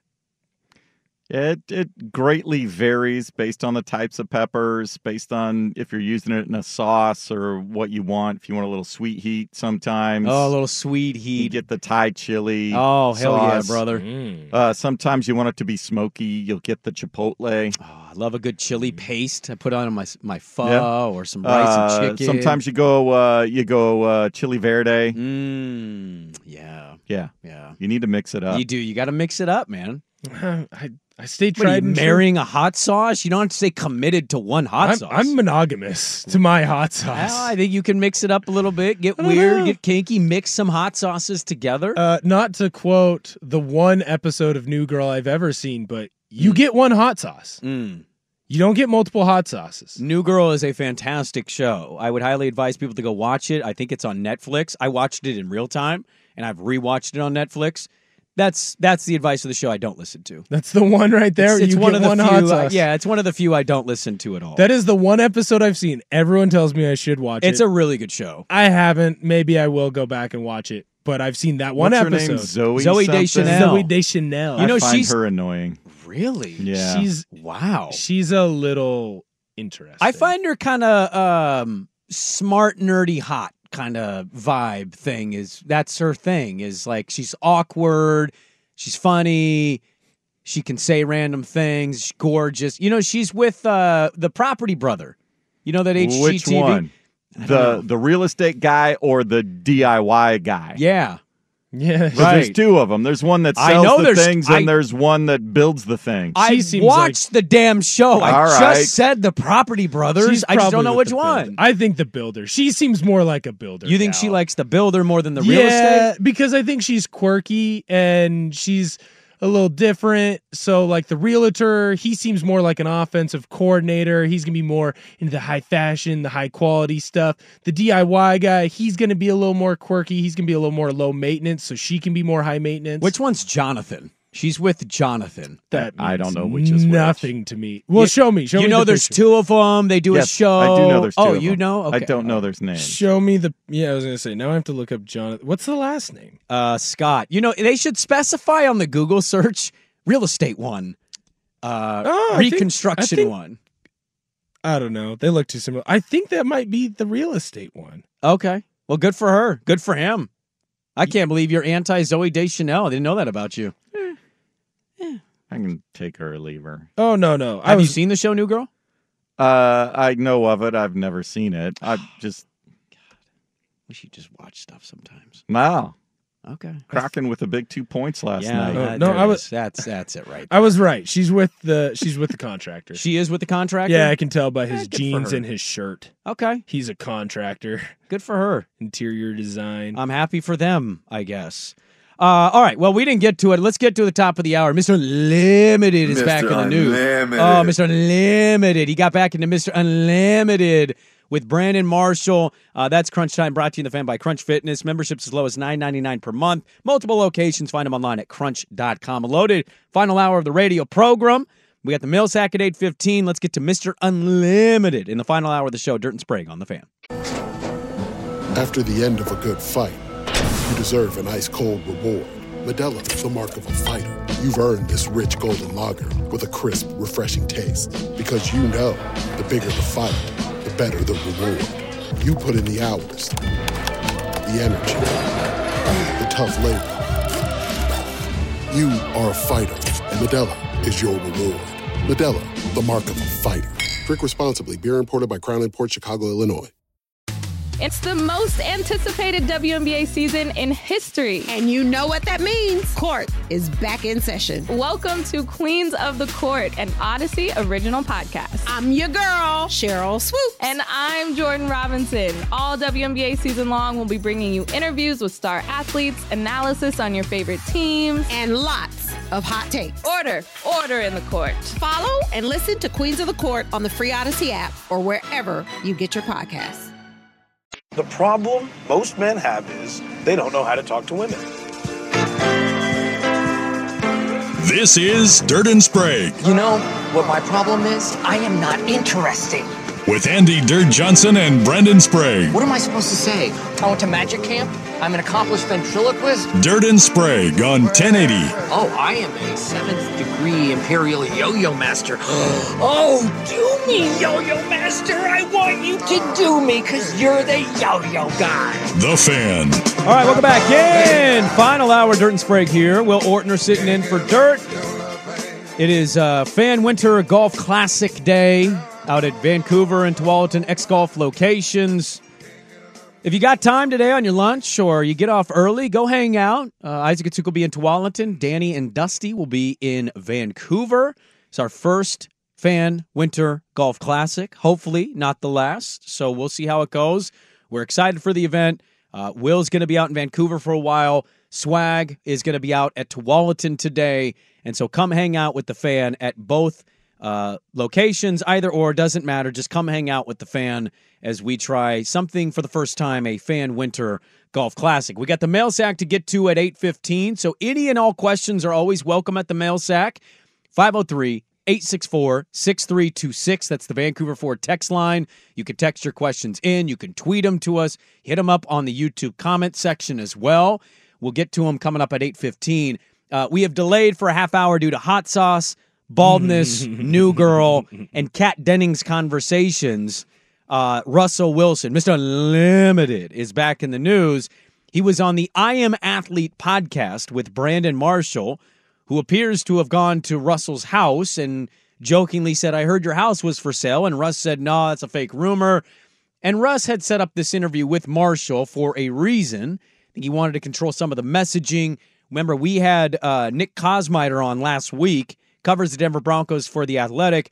He thinks Russ is going to get cut at some point. There's a deadline where they can break up the $85 million owed in dead cap money into 2 different years to help themselves a little bit. I read another piece that said Broncos might actually have a decent amount of spending money in this free agency period for Sean Payton if they can work their financials out with Russell Wilson. And so Russ was on the Brandon Marshall podcast, and he ran through the injury contract dispute that happened between him and the Denver Broncos. They don't want to bench you because of play. They're saying they're benching you because they want you to take out the injury guarantee. Yeah, they want to push back my injury guarantee and remove it for that rest of the year, so that way if I get injured, that they don't have to pay it. But that's why as a player, It doesn't even make sense to do that because you think of those Alex Smith moments.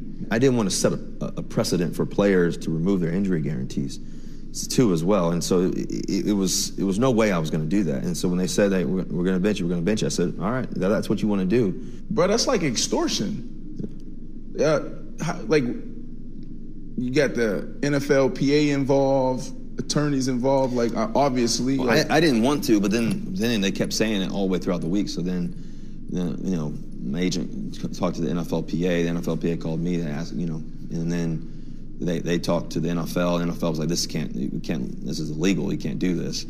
And so then, all the way throughout Saturday. So I was just like sitting here. I didn't know if I was going to play the following week. We had Monday Night Football against the Buffalo Bills the following week. So I'm like, am I going to play? Am I not? Like, so you got Russell Wilson in his camp, and then you got the Denver Broncos. Everybody looking at each other. Who going to make the first move? You going to sign? You going to take it? No, I wasn't going to do it. You wasn't going to blink? No shot. I ain't taking my injury guarantee. So now I'm sitting there like, okay, well, we'll see what happens. So then the whole week, and I get back on Monday. I still don't know necessarily what's going to happen. And on that Monday, that's when I meet with Sean, and Sean's like, hey, don't forget like nothing happened. You're going to play this week against Buffalo. We got a big game against Buffalo. You got to go win on Monday Night Football. And I'm like, all right. I feel like sometimes we get the real Russell when he's talking for a lengthy period of time, and then he'll slip back into like Mr. Unlimited stuff. So it's like, yeah, this happened and this happened. And I wasn't going to let him take that contract. And it just like slips in there. And you're like, wait a minute, what are you doing? You go back into a character, or are you going back? I'd love to know the real Russell Wilson. This is dirty. This was a part of the conversation, and I put a poll question on this. Do you side with either side? A couple people say, I don't root for either side. No Broncos, don't care about Russ.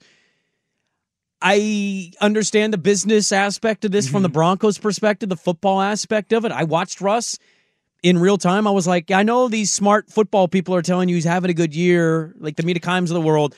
I've watched their games. He's not. He's having one half that's good, and he's having another half where he does nothing. And so I felt like I was punching against air. It just was nothing. And I'm like, I'm not as smart as some of these people, but I know it when I see it. And this dude is not it. And they were defending it until the point of he got benched. It's pretty dirty. It's pretty dirty to ask a player in that sport to remove the injury guarantee. I mean, Swag, you're going out to Tualatin today. You're helping us out. I can't imagine our boss behind the scenes finding a way to negate any kind of money you may get in the off chance you can't do your job.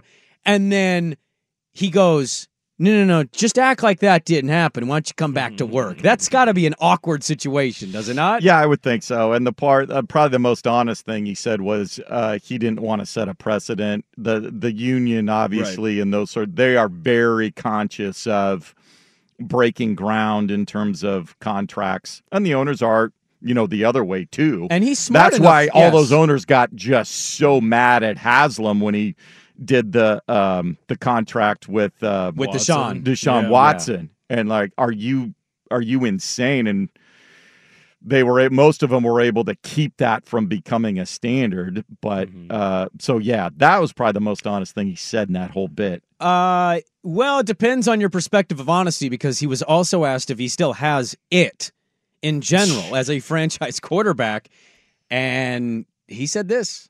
I got more fire than ever, honestly, especially over the past 2 years of what I've gone through, whether it's in Denver or somewhere else. I hope it's in Denver. I hope I get to finish there. I committed there. I wanted to be there. I want to be there. For me, it's about winning. Over the next 5 years, I want to win too.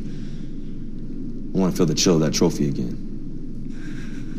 I love the city and everything else, but you also want to be a place that wants you too. So the thing that I want to do is win. Man. That's all I care about. You don't want to be in Denver. He doesn't want to be in Denver. You don't think he wants to be in Denver? No, he doesn't want to be in Denver because Sean Payton doesn't want him in Denver. The minute that Sean Payton got hired, he didn't like Russ. And I'm not saying that he didn't like him as a person. He didn't like the way that he was playing football, and he thought he was over the hill, right? It's been very clear. The minute that Payton got in there, we are not going to let Russ have his own office. We are not going to let his individual quarterback coach be in our meetings. They weren't going to let him be Tom Brady with Alex Guerrero. It was going to be like, yo, you're not Tom Brady. Yes. You're going to fall in line like everybody else.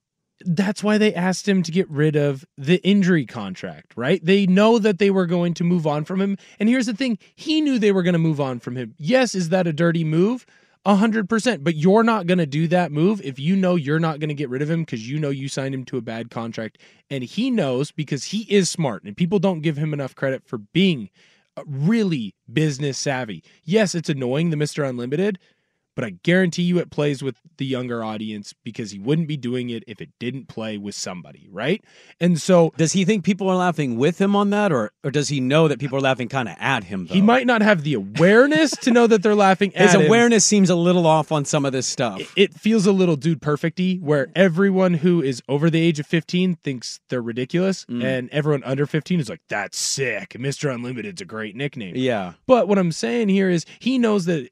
not only does he know for the NFL, you can't set that precedent, but he can't set that precedent because if they go to him and they say, hey, we want you to get rid of your injury clause, they're going to dump you later and you're not going to get that money back. Yeah, no, I think I understand all of that. I think the team part of this, I think it's dirty and shady. It's the league. I've also been an adult for a little bit, and I've seen like a lot of corporations will do anything they can to save themselves some money. So right. It's to me, it's a little unethical to broach that topic with a non-injured player, and he and his agent are smart enough to say, no, I played the most violent sport. I'm not risking losing out on, what is it, $37 million guaranteed is the injury guarantee. Wrong side of 30, too. And the players' union wouldn't allow him to do that, but I get business-wise, the Broncos are trying to get out of this as cheaply as they possibly can because they saw what I and a lot of other people saw. This guy doesn't have the goods. Right. He had a good last season in Seattle. It ended with a bit of a dud in their playoff game. Goes to Denver in a massive trade. Nathaniel Hackett's a disaster. He also is a disaster. They get Sean Payton. We think this might be different. He continues to be very mid. He's a very mid quarterback. He's not the worst. He's not in this conversation anymore. I ask you guys sincerely, is there a destination? If Russell Wilson goes to Pittsburgh, that's a team looking for a vet. If it's not Justin Fields, if it's not Kirk Cousins, if Pittsburgh says, we'll take him after he gets cut, can the Pittsburgh Steelers compete and win? Can they pull an upset? Do you still believe Russell Wilson can quarterback a team to get to at least a conference championship weekend? No, I don't believe that, but I do think that there are a couple teams like Pittsburgh, and I would throw Atlanta into this if they don't want to go and trade for Justin Fields. Somebody texted in the Raiders. The Raiders also may be looking for something new. I think those are three spots. I do think he will find a landing spot because I think someone will take a chance on him because there was a run there this year where he looked serviceable, right? If you look at the stats, he has good stats. If you look at the game and you actually watch, and there is something to be said about you do need to watch every game, especially with football because you truly can. Yeah. You understand where he's taking advantage of getting the ball out quick to different targets and guys making big runs after the catch, or he's just not making the big mistakes, right? So there are going to be places for him to land, but I don't think any of them instantly then turn into, oh my goodness, they have a shot at winning their division or a conference championship. The only one to me where you can go, hey, they might be a playoff team and they might truly be a division champion would be Atlanta, and that's because he's surrounded by the two young running backs in Robinson and Algier, and he's got London and Pitts as his receiving targets. I'm doing something hot takey here, but I'm kind of serious about it. I think I'm taking Pitts out of this. I'm tired of hearing about Kyle Pitts. How amazing the dude has not done anything in the NFL, and they're like, this guy's better than Gronk. And I'm like, okay, let's see it. Haven't seen anything. And maybe that's an Arthur Smith problem. Maybe that's the system, right? Desmond Ridder problem. Absolutely. But I can't count that in he's got these weapons. Fair. Pitts might be Vernon Davis 2.0. Stud athlete, not a bad player, but not in this Kelsey Gronk, category. And that's totally fair. But I do think if he goes there, they can win the division, but it's not because of him being good. It's because the division is sucks. that bad, yeah. If he goes to Pittsburgh, Pittsburgh isn't winning the division because if Joe Burrow stays healthy, if Lamar Jackson stays healthy, if Deshaun Watson plays the same way that he did last year and that defense is as good as it was last year in Cleveland. Chubb's coming back from his injury. They might be fourth. Yeah. Right? It's very possible. If you look at Vegas, you think that they're going to be better than Kansas City? there's no chance in hell I'm taking anyone over Kansas City to at minimum win that division. Yeah. So I think it's more about the landing spot for him, but I definitely think that there are going to be some suitors that want to take a run at him because I think that Baker and I think Kirk, they're going to stay put. So then who's your next best free agent quarterback that you can go and make a run at? Or at worst case, say, hey, he's going to be a stopgap guy for 2 years? It's unfortunately Russell Wilson. Lifelong Bronco fan. Russ is terrible. I don't believe a single word he says. Don't think he's lying per se. Genuinely think he believes his own BS. He can't even sell a handoff. Russ is not good. He was athletic, and that covered up a lot of mental mistakes. Now he's older, and now he can't compensate for the mental errors. Now they're just errors. And there's always been a little bit of that with him of can't quite move around as much, not as mobile as he once was in Seattle, which made him so dynamic and dangerous. Dangerous. And that appears to have slipped a little bit from his game, and I'd say a little bit. It's made a massive dent in what his game is known for. And somebody else saying Peyton is also a very mid-coach, especially in today's football. He's no longer a top-tier coach. And I know Bronco fans going to hold out against that thought. I've kind of trended towards that as well of like, what is Sean Payton exactly? And I don't know where they're going to go with their quarterback. We know it's not Jarrett Stidham. That's not your answer to win a Super Bowl. Right. You have a monster in your own division. You've got another monster who just got a head coach that everybody believes in. And the Raiders are kind of feeling good about the Pierce thing. Their division's hard enough, let alone winning a Super Bowl. We know it's not Jarrett Stidham. So where do Peyton and company go to try to get that next one? Maybe it's in the draft. Maybe it's a trade. I don't know, but they've got to figure that position out because we know it's not long for Russ.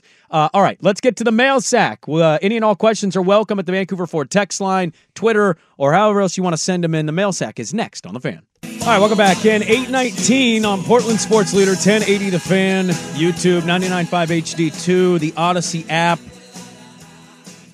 It is mail sack time. So if you got some questions, you can still fire them in during the mail sack. I got to go through. I made a mistake today. I forgot to copy paste when we get them in throughout the show. So it's a little bit of scrolling. I got a couple that I'll start off with here, and you guys can chime in, get your thoughts generally on the mail sack. Where is my email? There it is. Okay, mail sack. This is a older question. Thought I'd cycle it back.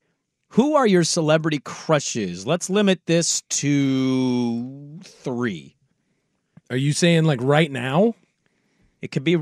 It can be whatever you want it to be. Saying all time? I was going to say, because all time, number 1 on the board is Transformers Megan Fox. Like that is... Specific time and place, 2007 Megan Fox. That is like Will Ortner being like, oh, I'm into girls. Like, Steamy Camaro's broken down. Can you help me with my car? This is fantastic. Yeah. Wolf of Wall Street, Margot Robbie. Why Wolf of Wall Street? Did you watch Barbie? Dude. No, I didn't watch Barbie.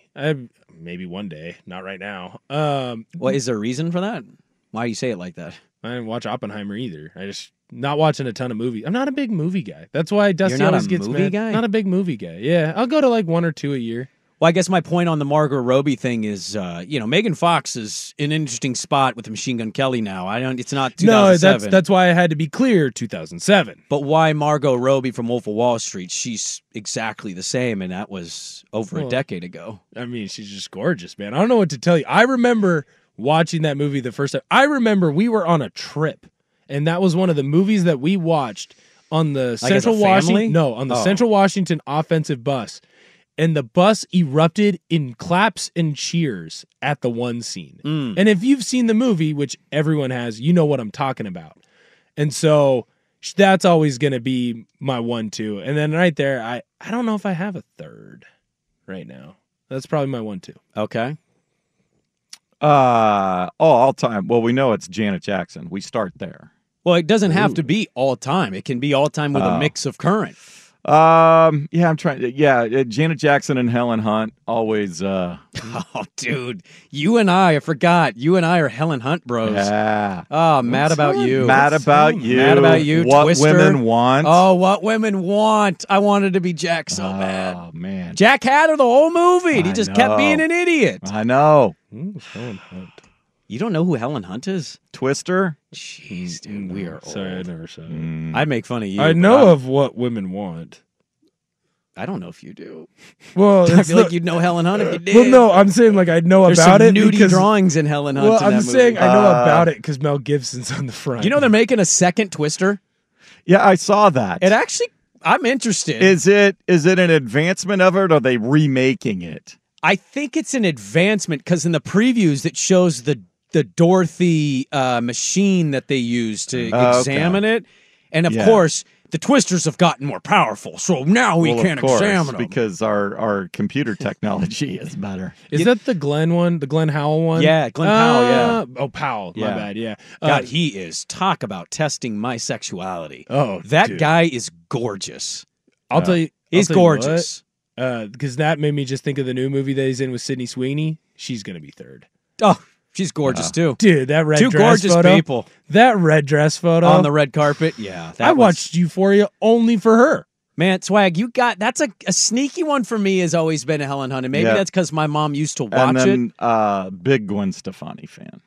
She's still, I mean, it's no unbelievable. Doubt. No doubt. No doubt indeed. I don't know what she does, but she needs to keep doing that. Kudos to Blake Shelton. Jealous. Oh, yeah. Great job. I'm going to go Salma Hayek, number one. That will, we know. That will forever. Yeah. We know. Makes sense. I get it. I get it. I'm going to put on this list. I'm trying to go all time more than current because current's always kind of changing. Carmen Electra. I mean, I know it's very cliche, but I mean, my God. Oh, no. There's somebody I couldn't stop staring at. MTV? Yes. When MTV meant something? I used to watch the movie Good Burger with Keenan and Kel, and she's in that movie as a saboteur, and I get upset. I used to get upset in that scene as like an 11, 12-year-old because she wanted Kel, and he was too stupid to recognize it, and I'm like, please, just choose me. Just choose it. My prepubescent voice that would scream out of nowhere, yeah. And I R.I.P. I peekaboo. I gotta. Me and Salma Hayek could play peekaboo all day. I gotta put her on the list. I thought she was gorgeous in Three's Company, Step by Step. Suzanne Summers is maybe not all time, but she's definitely in the category. R.I.P. Suzanne Summers. So I'm going a little more old school on you than the more new school stuff. You were doing some Thigh Master, weren't you? Man. We should get to the next question. Yes, next question. Starting to feel uncomfortable here. It's getting hot. Pants are moving in weird directions. Mail sack. Tighter. Have you ever in your life rinsed and repeated? Yeah, the soap always tells you to rinse and repeat. Why is that? Not all soap is like medically conditioned soap. So like, why does it say rinse and repeat? Wait, what do you mean rinse and repeat? Like I'm supposed to wash my hands with soap and then put the soap back on again a second time? It says rinse. Yeah, well, that would explain why I don't know. It's usually with conditioner. Yeah, rinse and repeat with conditioner. Yeah. Maybe that's why I lost my hair. No, I haven't. I have medical soap. I have a really bad condition of eczema on my head. And if I don't use the medical shampoo, it'll get really itchy. I already have dandruff too, which makes it even worse. Yeah. So I actually do have to rinse and repeat every time I take a shower. It's the worst. I hate it. Not a fan at all. No. I'm not a shampoo guy, dude. I don't know what to tell you. I think we've established this, yes. I've got dry shampoo in my car just in case anyone needs it, but... let's see what we got here. Mail sack, how do you go about telling your boss that you need ample amount of time off for your hobby when you do work you're beyond distracted by said hobby? Does that make sense? It sounds like gambling to me. Kind of did. Well, no. I mean, fortunately for us, we made our hobby our careers in a certain respect. It's very true. Yeah. So, but no, my wife goes through this because she has a regular day job, but she's heavily involved in theater and doing this, that, or the other thing. So as long as usually, and the way companies are now, I imagine with hybrid working situations or you remote, whatever the case, as long as you're getting your stuff done and not falling behind, then you're just blunt and tell them what's going on. So the minute you try to start dancing and make it seem like you don't have this other thing going on that's taking up all of your time, just if you're handling your business, you're good. Nobody cares. Well, also, don't you have vacation time? So if you have vacation time, why can't you just take vacation time? I'm guessing it's more than just taking vacation. It's, hey, I got to get out a couple hours early because we got this, or I got to go do this or whatever sort of thing. So yeah, where people are expecting you to be here for certain times, and if you're having to bail quite a bit or your schedule's constantly fluctuating or whatever. I don't have this problem. As long as you're getting stuff done, I don't have nobody this problem. cares. My hours are so early that this doesn't get in the way of any. I mean, unless I wanted to golf at 7 a.m. on a Tuesday, I never really have anything. We got to figure out how to wire you guys up. Golf isn't even my hobby anymore. I didn't golf for squat last year. It was now that would be awesome if you two could do a show. If we could wire you up and you could do a remote show while you're playing golf. That would be hilarious. Like the match? They did that yesterday. Yeah. Did you see that? The Rory McIlroy. I saw that it was on. They were playing with Lexi and Rose. Rose Zhang? Is that Zhang? Zhang. I think it's Zhang. Yeah. Yeah. And then Max Homa. Yeah. Who's terrible. Great. Yeah, he was great commentary, but he's terrible. That's why the commentary was so good. Oh, yeah. Male sack, still a skill that a functioning adult male should possess, but a surprisingly large amount don't. I'm going to nominate throwing a baseball, looking at you, John Wall, and Carl Lewis. I would also add Stephen A. Smith to this because the Pelicans called him out. He had one of the worst first pitches I've ever seen in my life. Yeah, I think in general, any kind of throwing or any like athleticism, like if someone throws a ball, you should be able to catch it and not look like you're trying to do the Florida Gator chomp. Right? You should be able to throw and catch a ball whether you were an athlete or not. It's not that hard. The hand-eye difficulty for it really isn't there. Right? You should be able to throw and catch things. A skill that an adult should have. That's a good one. Throwing a baseball is pretty fair. I'm trying to think of another one. Cooking, maybe, which is ironic because I can't do that either. Yeah, I mean, that's a vital skill, but you can get by without needing it. Yeah, clearly. I've survived 26 years. Changing a tire. Oh, I think you get by without that, too. If you got the roadside service, whatever. you're good. You don't need to change a tire. I'm trying to think. Balance. I think like yoga and stuff is kind of vital when you get past a certain age, and I think I have reached that balance. age. I'm not flexible at all. You kind of trump. You're just leaning forward the whole time. You're like, hey, what's going on there? Why are you always leaning forward? Running. Like being able to run normal. Have you ever seen the person that runs like a baby deer? Yes. It's so funny. Oh, doing the Phoebe? Yeah, or like they've got the little T-Rex arms. A reference he's not going to get. No, I get that. That's from Friends. I know. Okay. Russell and Phoebe, they're running. I mean, Rachel runs normal. If you go by TBS at any time when there's not a sporting event on, it's Friends. It's Friends or Big Bang Theory, yeah. Mail sack for me, our family's doing an Alaskan cruise in August, and we'll have a day in Juneau. Any advice on what to do with a 10- and 7-year-old? First of all, you know my stance on this. I've been very honest and open about it, and I saw a video yesterday that confirmed my belief. I will never do a cruise. I'm not doing guy. a big giant cruise boat. Now, if you have some of those, like the European river cruise where there's only like 80 rooms on the boat. No, I'm out. I'm that you could get me to do. I'm staying on the land. There was a TikTok video that went viral. This couple tried it for the first time, a giant cruise. They were on the 8th floor, and they said at one point it was so choppy that they were looking down at the ocean. I have no interest in it, but I am familiar with Juneau. My aunt lives there. I've never been to Alaska. Can't help you. There's parts of Alaska I definitely want to try, and I think this listener is going to enjoy the cruise because it's going to show you some badass parts. Juneau specifically. In August, it was 50 degrees and rain. That's their summer. Their winters are even worse. It's 16 degrees right now there. Juneau is a port town. So what that means is all the owners of the cruise ships, they actually rent out all the space, the leasing offices, and they fill it with these merchandise stores that convince you that it's local Juneau merch. It's actually the cruise line companies that own it and just get you to buy more of their crap. What I would tell you with a 10 and 7-year-old, there is a, what do you call one of those things that's like the tram at OHSU? Gondola? No, like the thing that goes up and down. Zip line? Not a zip line, but the OHSU one. The tram? Yeah, tram. Okay, call it a tram. There's a badass tram right where you dock, and it actually takes you super high up. There's a place to eat. I would do that. Okay. And my other suggestion, and this is all I got, because Juneau sucks. Red Dog Saloon. It's old school. It looks like the 1800s. It's got exactly what you'd think would be in an Alaska saloon. It's a cool experience. Moose Burger? moose burgers, 9-foot bears stuffed to the gills, like all of this cool old crap. You can write on the walls. Like, my 6-year-old loved it. Those are my only 2 suggestions. And then get the hell out of Juneau, because I repeat, sucks. Yeah, Alaska's not on my list of tourist places that I'm going to visit. Don't go to Juneau. Go to the other places. There's really cool towns in Alaska. And I haven't been, but go to Anchorage. Go to Fairbanks. Fairbanks is another one. Some people like fishing and hunting. Don't go to Juneau. Oh, my God. I love my aunt, but man, it was terrible. I did not like it. I want to go back to Carmen.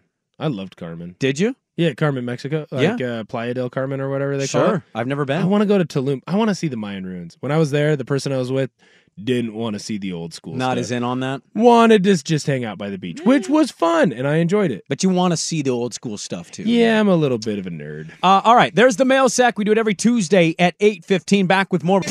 A follow-up on one of the mail sacks. Some good suggestions at the Vancouver Ford text line of skills that adults should possess. I mean, I agree with this one. I can't believe we didn't think about it. Swimming? Yeah. Yeah.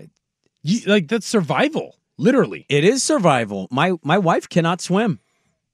So I have a buddy from college, one of my old roommates, could not swim. Her whole family can't really swim. Did they not practice it? Sure as hell didn't, no. Or were they not by pools growing up?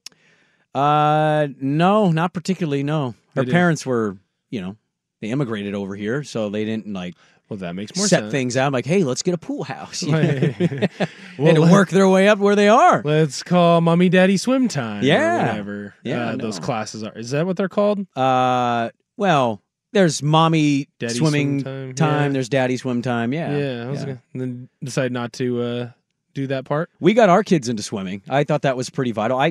Elementary school here for me, we had to go to a swimming pool for 2 weeks, like every other year. We used to go to the old Park Rose High School. Part of like PE? Yeah. It was like a part of the curriculum. We would legitimately leave. We would go swim and, you start in the shallow end. You work with the little, the little board. The little board. Mm-hmm. And then eventually you test how confident you are. And some of you could jump off the diving board into the deep end. And, I was more of a doggy paddle guy, but I could doggy paddle pretty badass. So you thought I could swim really well. I think 2nd grade and 5th grade. Yeah, it was something like that. You guys did it too? Yeah, it would be, you'd have your swimming thing. I can't remember if it was once a week. I can't remember for a while, either. or if it was every day for 2 weeks or what we did. It was something like that. You had to take all your swimming clothes to school with you and bust over to the district pool and I all loved that it. stuff. I didn't have to learn anything but hang out in the pool. The funny thing, too, is we had a classmate who had hyperactive, ADHD and personality problems.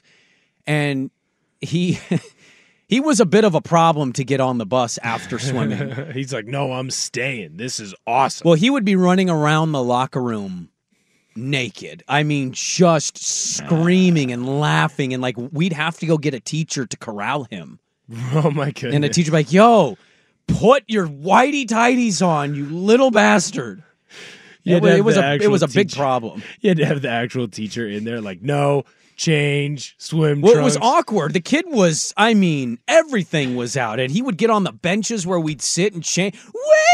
And he'd be shaking his jaw. He'd be like, oh, my God, this kid can't go out in public. Yeah, that wasn't something that was happening over at Hawkinson. I had to learn because my uncle actually has a pool. He has an in-ground pool out in California. So we'd go and visit for 12 days in the summer. I took swimming lessons as a little kid, I remember. And so, I Stick shift and woodworking also text in. Woodworking not vital, but I text the listener back I'd love to be able to make a rocking chair. Yeah, it'd be great, table. But that's a little more refined. A little more refined, yeah. Stick shift? I really can't drive a stick. You can't? I get the idea. Well, I've never had a stick shift car. I think that's not as big a deal anymore. That's what I'm saying. So unless, because no standard manufacturer cars anymore really come with a stick shift. Yeah, till you're running away from a monster and all the electronic devices have been shut down. All you can do is that gas-powered stick shift. Well, it's true. Imagine if the guy couldn't do it in Jurassic Park. I learned how to drive a stick shift caravan minivan. That's what I learned to drive on. Yeah, see, I had a couple buddies that had stick shift cars and trucks, and so I was able to drive theirs every once in a while. Like every once in a while, you know, in high school, you're bored, like, hey, let's go teach Will how to drive stick. So I can maybe do it after like 10, 15 minutes of a refresher. The one that I think would be important, though, is also the parallel parking. I had to parallel park for the first time this weekend because I was parking in downtown Portland on Saturday night. First time that I had done that in years. You should really be able to refresh that and do that. It took me a second, but I was able to do it, especially with the new cars and the backup cameras. Yeah. I think it is a vital thing, and I was proud that I could do it. Are you a fully trusting backup cam guy, Swag? No, because I for so long had I have it. I glance at it, but I'm still turn head around, look over the back of your shoulder. It's just it's innate. Instincts, right? Yeah, I did it for so long. I realized a couple days ago that I have become like I just trust it, and if it beeps, I stop, and if it doesn't, I don't see anything. I just keep going. Same. And I kind of once I have it lined up, then I'll use the camera to inch back and see just how close I can get. Yeah. Right. But in terms of getting properly lined up and cranking the wheel and cranking it back and that sort of thing, yeah, I'm looking over the shoulder. And at that time, men's pool at Langdon Hall, no suits, just a bunch of nude dudes swimming laps the 60s. This was a listener saying their dad went to OSU and had to swim 1,500 meters in order to graduate. They didn't wear swim trunks? Our rec center when I was at Oregon State almost always had at least 9 nude 55 to 75-year-olds. In the pool or in... No, he's saying in the pool. I was going to say, because think about the 60s. Naked old locker room guy, that's just a staple. For whatever reason, once you turn about 60, 65, you just decide to never wear pants in the locker room of gyms ever again. I don't know what it is. I don't know how you get invited into the club, but for whatever reason, at like somewhere between 60, 65, you're just naked all the time. But I can't imagine someone being naked in the pool. They had swim trunk technology back then. This isn't an iPhone. Wear trunks or underwear or something. It's the 60s. Yeah, but people weren't naked in the 60s. There wasn't Evidently, they were. They weren't wearing loincloths running around. No. I'm not that dumb. Are you saying this I don't think this listener is saying this to make you seem dumb. Either listener's dad lied to him and he swam with a bunch of nude dudes and he covered it up as a graduation requirement, or you don't understand how long ago that was. You had to take a swim test back in the day. No, yes. I get having to take a swim test, but he's saying that they were just like free-willing it out there. They were skinny dipping. A lot of pubes in that pool. Or chunky dunking. Had to be like, hold on, got a hair. That's so foul. Joking on that. Yeah. There's just no way they were wearing some sort of trunk. I wish congratulations to this person yesterday. I'll tell you who it is and why I did. Next on The Fan. Well, we got a few things to get to here. There's a measles outbreak in Florida happening. No. What is measles? It's like the chicken pox. Oh, okay. Like I knew it was bad and I knew you didn't want it, and so you get the shot and then you don't get it, and that sucks. It's Florida, so it's not shocking, I guess. Blazer tickets are $1 tonight against the old Miami Heat, who just won in Sacramento last night. Over under 28.5% from 3. Portland. They shot 9% in the last game. There's got to be They're due. They're due, right? Over. They're due. And they're going to probably pull off the upset and make people think like, oh, see, this is the growth. Hire Chauncey for more. Extend him 5 more years. I'm still going under. Under 28.5%? Yeah. Okay. I think they're due. I'm a gambler. When you're due, you're due. 38%. Book it. 38% for 30. Questionable. The great Ryan Rupert has been upgraded to questionable tonight. Is Hagen starting? See, that's 10% from 3 right there. I don't know why you're laughing. That was a real question. I don't think so. Okay, all right. Malcolm Brogdon getting closer, but not back tonight. It'll be interesting to see when he's really close how he suffered a setback. I don't know. They did the announcement that he's making progress and they are ramping up his activity to return to play. Let's not also act like they haven't done things kind of like that, where it feels like they tease that they're coming back and then like it goes the other way. I don't know. I wouldn't be shocked if they somehow won this game. Miami comes in off their win against Sacramento. They're still shorthanded. They got all those guys still suspended. I also won't be shocked if they lose by 25 points and get absolutely I housed. understand that, so too. It kind of is what it is. I tried to get Ketan Oladapo on the show today, the safety for Oregon State. He just so happened to be landing in Indy. The combine starts tomorrow. And so I said, it's good luck to you. I'd love to get you on after the combine because he's an interesting prospect, not one we've talked much about. And there's a lot of Ducks and Beavers and some Huskies that I think no matter if you rooted against these teams, I always admire the players. Roma Dunze, absolute stud. I take him over Malik Neighbors. I think he could be better than Marvin Harrison Jr. I don't think that's a hot take. I'm rooting for Bo Nix, Powers Johnson, Fuaga. I'm rooting for all the guys. Right. And he said thanks. So I got to root a fellow Beaver. Good luck at the Combine. Hey, man, I'll be checking it out. I love the Combine. It's become primetime television, which really is crazy. 10 years ago, you wouldn't have said that. Oh, really? I think it was more entertaining 10 years ago when everybody competed and did all the things. Now everybody's like, I don't need to do it. I know, but people care about it more now, is what I think. Which is crazy because less people are doing things. Well, it's classic. The band is better in the first 2 albums, but more people know the band, album 5. Touche. Thanks, Will, for hopping in for a couple days and hanging out with us, man. Thank you so much for having me. It was a ton of fun. Absolutely. Give him a follow on Twitter, @Will Ortner. Come hang out with us, X-Golf, Tualatin, or Vancouver for our first Fan Winter Golf Classic. And we'll talk to you guys tomorrow morning, bright and early, 6 to 9 a.m., Dirt and Sprague on Portland Sports Leader, 1080 The Van.